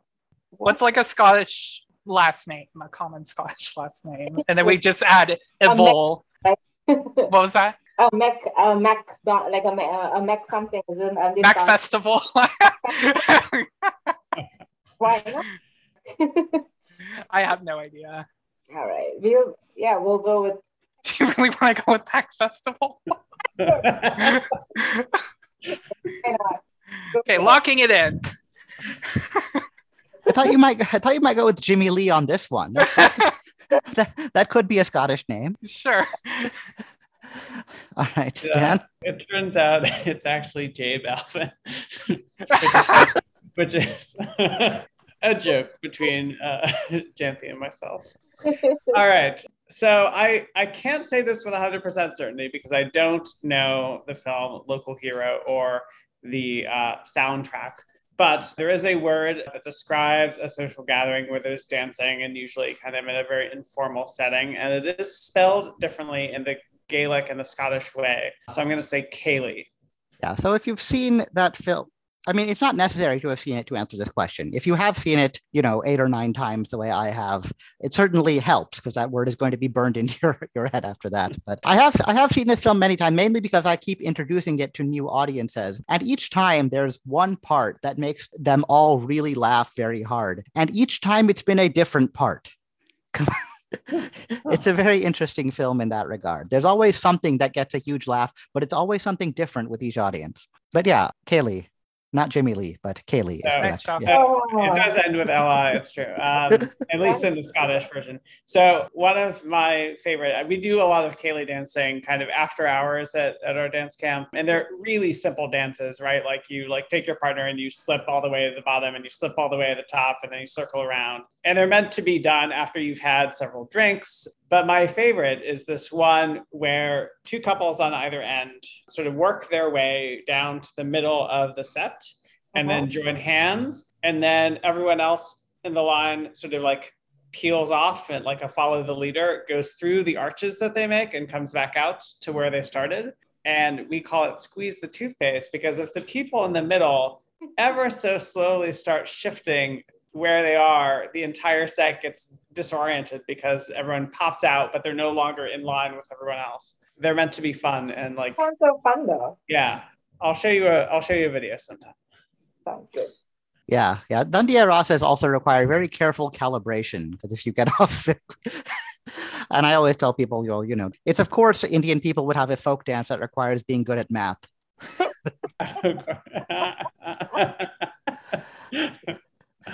But yes, in spite of the misunderstanding about the category, Dan did sweep all of his questions. I know, impressive. Bravo. All right, Dan and Nick now to try and steal from Jayanthi. All right. I'm stuck on 6 anyway. I've just resigned to my fate. I'll just take the congeniality crown and be happy and wear that proudly. All right, Hitchcock's globe-trotting experimental spy thriller Topaz has a giant ensemble cast containing many veterans of the French New Wave, as well as the great Canadian thespian John Vernon, former Bond girl Karen Dorr, and future instruction giver to beautiful detectives John Forsythe. Easily the most memorable section of the film, though, is anchored by what Black American actor as a French secret agent who sneaks into and out of a Harlem hotel. Known for his rich and resonant manner of speaking, this man's voice roles include the robot Box in Logan's Run, Kingpin in Spider-Man the Animated Series, and narrating everything from Babe and Babe Pig in the City to, toward the end of his life, Garfield, A Tale of Two Kitties, and Epic Movie. The only one of these that I have seen, I've not seen Topaz. The only I've one seen Babe when I was Babe like and Babe Pig of the City. Evan Murray. And I trying to remember. Do you know about the time that Topaz was It's released? a late Hitchcock, so I think it's 60s. Okay. I mean, James Earl Jones feels too easy for the third round, and I don't think that's his voice in Babe. Otherwise, I think it would have been a lot more recognizable. What is his name? Ron Cephas Jones, but I think he might be too young for that. The guy from This Is Us. I think of other black actors of that generation. Right. Paul Robeson's too early. Harry Belafonte doesn't have a deep voice. I could come up with more, but at the moment my brain is not engaging. I'm trying to think of other like actors from the 60s and 70s. But all that it's the challenge is coming up with actors who are not sort of like instantly recognizable, because it's not right. It's not Barry White. It's not James Earl Jones. Do you want to just say Jones? Who was your? I mean, that feels. I feel like he's too young though, and he just doesn't seem like the type of person to do like Garfield, A Tale of Two Kitties. But I did Garfield. Maybe Garfield 2, Electric Boogaloo, but not A Tale of Two Kitties. I have no idea. All right, since it overlaps with 2 of our guesses, I say we just say Jones and throw Sounds it. good to me. All right, we'll say Jones. Yeah, good strategy. I think in the last episode, there was a question where the answer was someone named Jones. And if they had done that strategy, they would have gotten it. But it doesn't pay off here. Oh, Jayanthi? Oh, God. I don't know. I'm just going to go with Poitier because the time kind of fits and I can't think of anyone else. So I know it's wrong, but I'll go with that.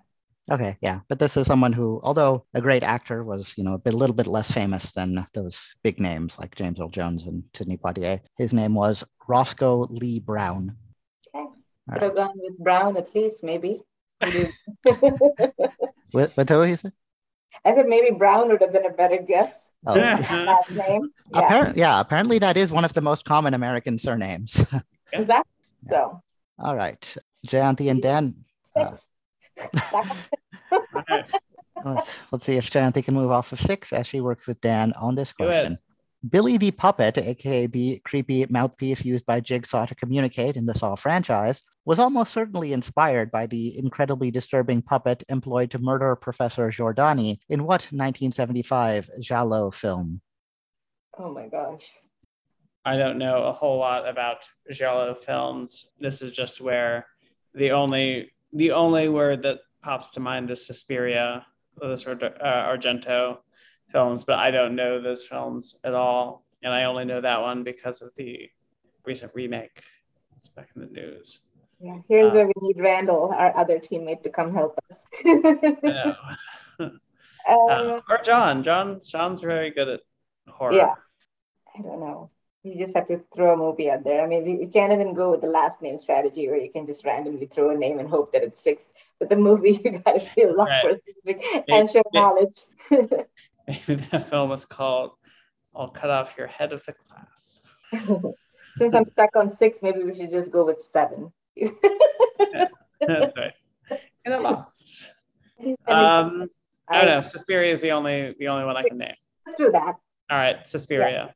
All right. Well, Suspiria did have the death by falling into barbed wire, which may have influenced that scene Nick mentioned earlier. And it is, well, some sources would call it a giallo. Some are split more hairs about how you define that genre and would say it's not. But I mean, yeah, it's a perfectly reasonable guess, but it came out, I think, in 1977. So a couple years too late for this. Okay. Nick? I do not know this, unfortunately, which is kind of a bummer. I feel like it definitely should. And Giallo is not one. I'm just trying to think of maybe another Argento film, and it's just not coming to mind. So, James, this is not going to be the answer, but my reasoning for this answer is that James Wan did another puppet movie after Saw called Dead Silence, which was, to my knowledge, not related to any Giallo film after that. But besides that, I got nothing else to work with, so I'm going to say Dead Silence.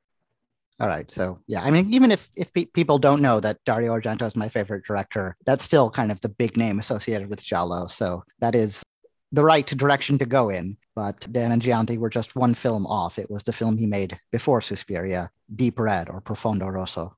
Man. Yeah. Okay. Nice shot, though, Dan. Well, You've been so close on so many. It's been, yeah. All right. And now, so going into the final cycle, yeah, Dan is still leading. He could potentially be caught by Nick, I think, but he has a pretty All big right. I lead. do need a minute, though. Is that okay? That's fine. Yeah. I may also go to the bathroom. Okay. Yeah, Deep Red is maybe not as much of a classic, I guess, as Suspiria, but it's definitely worth watching. Yeah, now that you say it, it's definitely like triggers something in my mind. I think it's probably been asked in other trivia formats as well, and I wish I would have spent more time trying to think of more Dario Argento films instead of just kind of giving up there. But oh well. Yeah, definitely. Like that specific scene with the puppet. It's, I mean, as with a lot of Argento things, like the overall, arc of the movie doesn't make a lot of sense, but each individual scene really sticks with you. And yeah, that puppet one definitely stuck with me. All right. We're back at exactly. Yes. What was that hand gesture you were doing with Dan?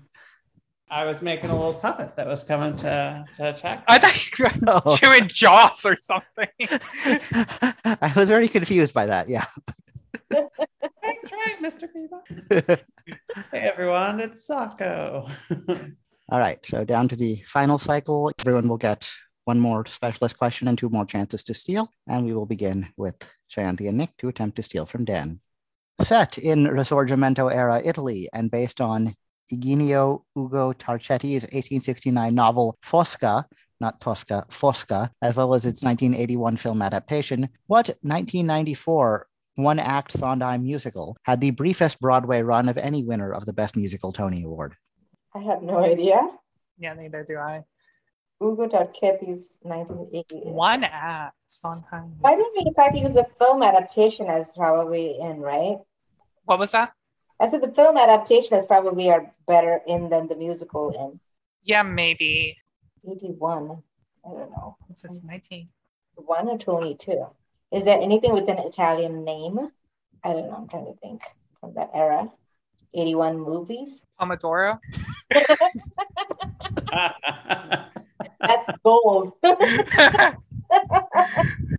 Oh, goodness. So are there any like maybe figures in like Risorgimento era Italy that you could think of? Like I don't know. 1869, right? Yeah. So it's around 1869 and 1981 film adaptation. I'm trying to think whether it was an English movie or an Italian movie with subtitles. I don't even know that to even think of a movie. You know what I mean? Yeah, I have no idea. Oh, well, 1994 one act. I should have studied my Sondheim. Why didn't I do my homework? So like Solamente or whatever that is in Italian, I have no idea. I can't even think of a guess. I don't know. Tosca film adaptation. I'm just trying to think whether there's any Italian sounding things from 1981 that I can remember, but I can't. Pomodoro. I'm fine with anything next. Just go. We have no clue, right? Viva Italia. Who knows? Yeah, I have no idea. What do I don't know. Viva Italia. I think we're kind of completely It's- unsure here. It's actually also Deep Red. No. They're all. Rosso. Yeah. Okay, what do you think, Dan? So I saw this off Broadway with the somehow still without a Tony Award, Judy Kuhn in the lead role of Fosca. The musical is Passion, and I will throw a shout out if you like goofy Broadway themed YouTube videos. Laura Benante's YouTube channel is a delight, and you know how in Times Square they always have the superheroes and the Disney people. She dressed up as the lead character from this obscure Sondheim musical and went out into Times Square and tried to get tourists to take pictures with her. But there was one man who was like on the phone, and she came up to him and he was like, "I have to call you back. Laura Benanti wants a photo." So I've seen some of the videos on her channel, not that particular one, but yes, I agree. Very, very entertaining channel. Yeah. When you said Risorgimento era figures, I thought maybe you might go to Garibaldi. And then I was like, what about Red Shirt as a title for a musical? Some people might think it's Star Trek, but you know. All right. And do you remember who wrote the book of that musical, Dan? Who did? Yeah. Another one of Sondheim's frequent collaborators, James Lapine. Okay. It was him. Yeah. He also wrote the book for many other noted musicals, including Into the Woods and Falsettos, and which he shared a Pulitzer with Sondheim for Sunday in the Park with George. All right, penultimate question of the game for Dan and Nick to try and seal from Jayanti. One intangible cultural heritage listed by UNESCO is a tradition in Oostduinkerke, Belgium, that is currently kept alive by less than 24 people, one of whom, I'm going to mispronounce this too, Nele Beckart, became in 2015 the first woman certified to do it. Beckart and her compatriots fish for shrimp in what specific manner? Every time someone talks about the intangible cultural heritage, I just keep wondering if MC Hammers Can't Touch This will get like an honorary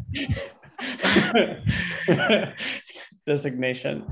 Yeah, so ways to fish for shrimp in a specific manner. With their bare hands. I feel like it would have to be something like labor intensive or something that would require a lot of like skill and preparation if only 24 people are able to do it.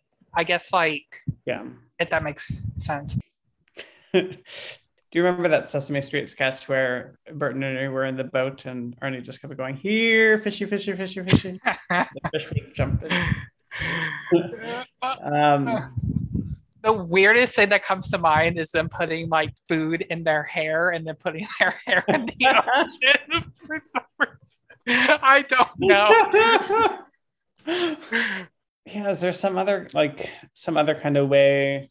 Well, it's the first woman certified to do it too. So the other like 20 or 23, or it's less than 2 dozen. So 23-ish people were all men. That's a good So, point. huh. Scuba diving. I mean, that's not really a cultural heritage thing. Yeah. Too modern, but something that would have to spearing them. Spear. That's what I was just gonna like get a spear. I don't. That would be impressive. I It mean, would be. do you want to go for it? Sure, let's All do right. it. Spear them. Okay, that's interesting. I'll keep quiet about that and pass it to Jayanti. Oh, keep quiet means it may be half right. All right. I don't know. So one thing I know, there's one intangible thing about fishing, but that's in Sri Lanka, where these people stand on these sticks, like in the middle of the ocean. They sit on those sticks and then scoop them out. And I'm going to say it's something similar. So they're sitting on these little sticks in the middle of the water, and then they just kind of scoop them out. That's what I'm going to say. Okay. Yeah, I think it may involve spearing, but that's not like the specific thing. So I'm going to roll Dan and Nick's answer incorrect. These are the apparently famous horseback shrimpers of Ustunkirke. Oh my. Oh. Horseback. That's interesting. They just ride the horses into the ocean. And yeah. Wow. That's so cool. Apparently, I didn't know all of the UNESCO heritage traditions. When you submitted that as a category, I was like, maybe she's just, did a thing where she memorized all of them. Who knows? No, I know. I think for me, I know a lot of the stuff, but this is obscure. I don't know this. They do it for chicken of the sea in Mexico. It's called water pollo. Okay, yeah, I think you're attacking Jayanti's pun king title there, but I think she still has it. No, I share the crown with Dan. All right, like Mean Girls, you break the crown in half and just give half. Okay, yeah. Hi, this is Future Yogesh. I did some checking after the taping, and I believe the horseback shrimpers of Belgium use nets rather than spears. All right, final question of the game. Jayanti and Dan to attempt to steal from Nick. After two episodes that went way over time in recording, this one will in fact finish on time. Yes. We're diligent. We make decisions. All right, Jayanti and Dan to attempt to steal from Nick. While held captive during the first Paper Mario game, Princess Peach is forced by Bowser's guards to take part in what sort of competition? Apparently the 64th of its kind. The prize for winning is a Jammin' Jelly, and all participants get a sneaky parasol. Okay. What sort of competition? 64th of its kind. I don't know. Sneaky parasol. I'm wondering if it's my first thought was like a swimsuit competition. Yeah. Just because of the sun. But that, I don't know, it feels like Twitter would have a field day with that. Jam and jelly and the parasol. Pie eating contest. Like that. A dance off, if that's kind of music jamming. Oh, I do like that. Yeah. But what's Um, the parasol for, though? I don't know. Sneaky about it. Sneaky parasol. I'm just trying to think of I feel like it has to be. Maybe a beach. I feel like it can't be I feel like the competition can't be too awful. I just feel like the critics would not stand for something too sexist or grim. I wonder whether it's something to do with the beach or something, because of parasol and sun, like maybe like a beach volleyball contest. I don't know. I'm just throwing ideas out there. Beach volleyball, I like that. But I mean, yeah, it's true. Competition could be like a sport rather than like a pageant type of contest or right. Or surfing. I don't know. Surfing. That does feel maybe more akin to jamming. Why don't we do a coin for the last time? Let's just no. I like surfing. What is your other option that you would go with? Let's go with surfing. All right. Okay, let's go with surfing. Surfing. All right. What do you think, Nick? All right. So we are in one right now. It is a trivia/quiz. I'm not sure of the exact title of it, but Princess Peach is going against two of Bowser's or like minions guards in a trivia competition, and for getting first place she wins a jam and jelly and a sneaky parasol, which she uses later to I don't know the physics of it or whatever, but she's able to like take on the identity of one of Bowser's guards so she can sneak through the castle. I was about to say, Nick, if you were about to say she uses it to catch shrimp, I was gonna like just walk out and leave. Yes, it is arguably the exact opposite of a swimsuit competition. I'll probably cut. Competition. Yes.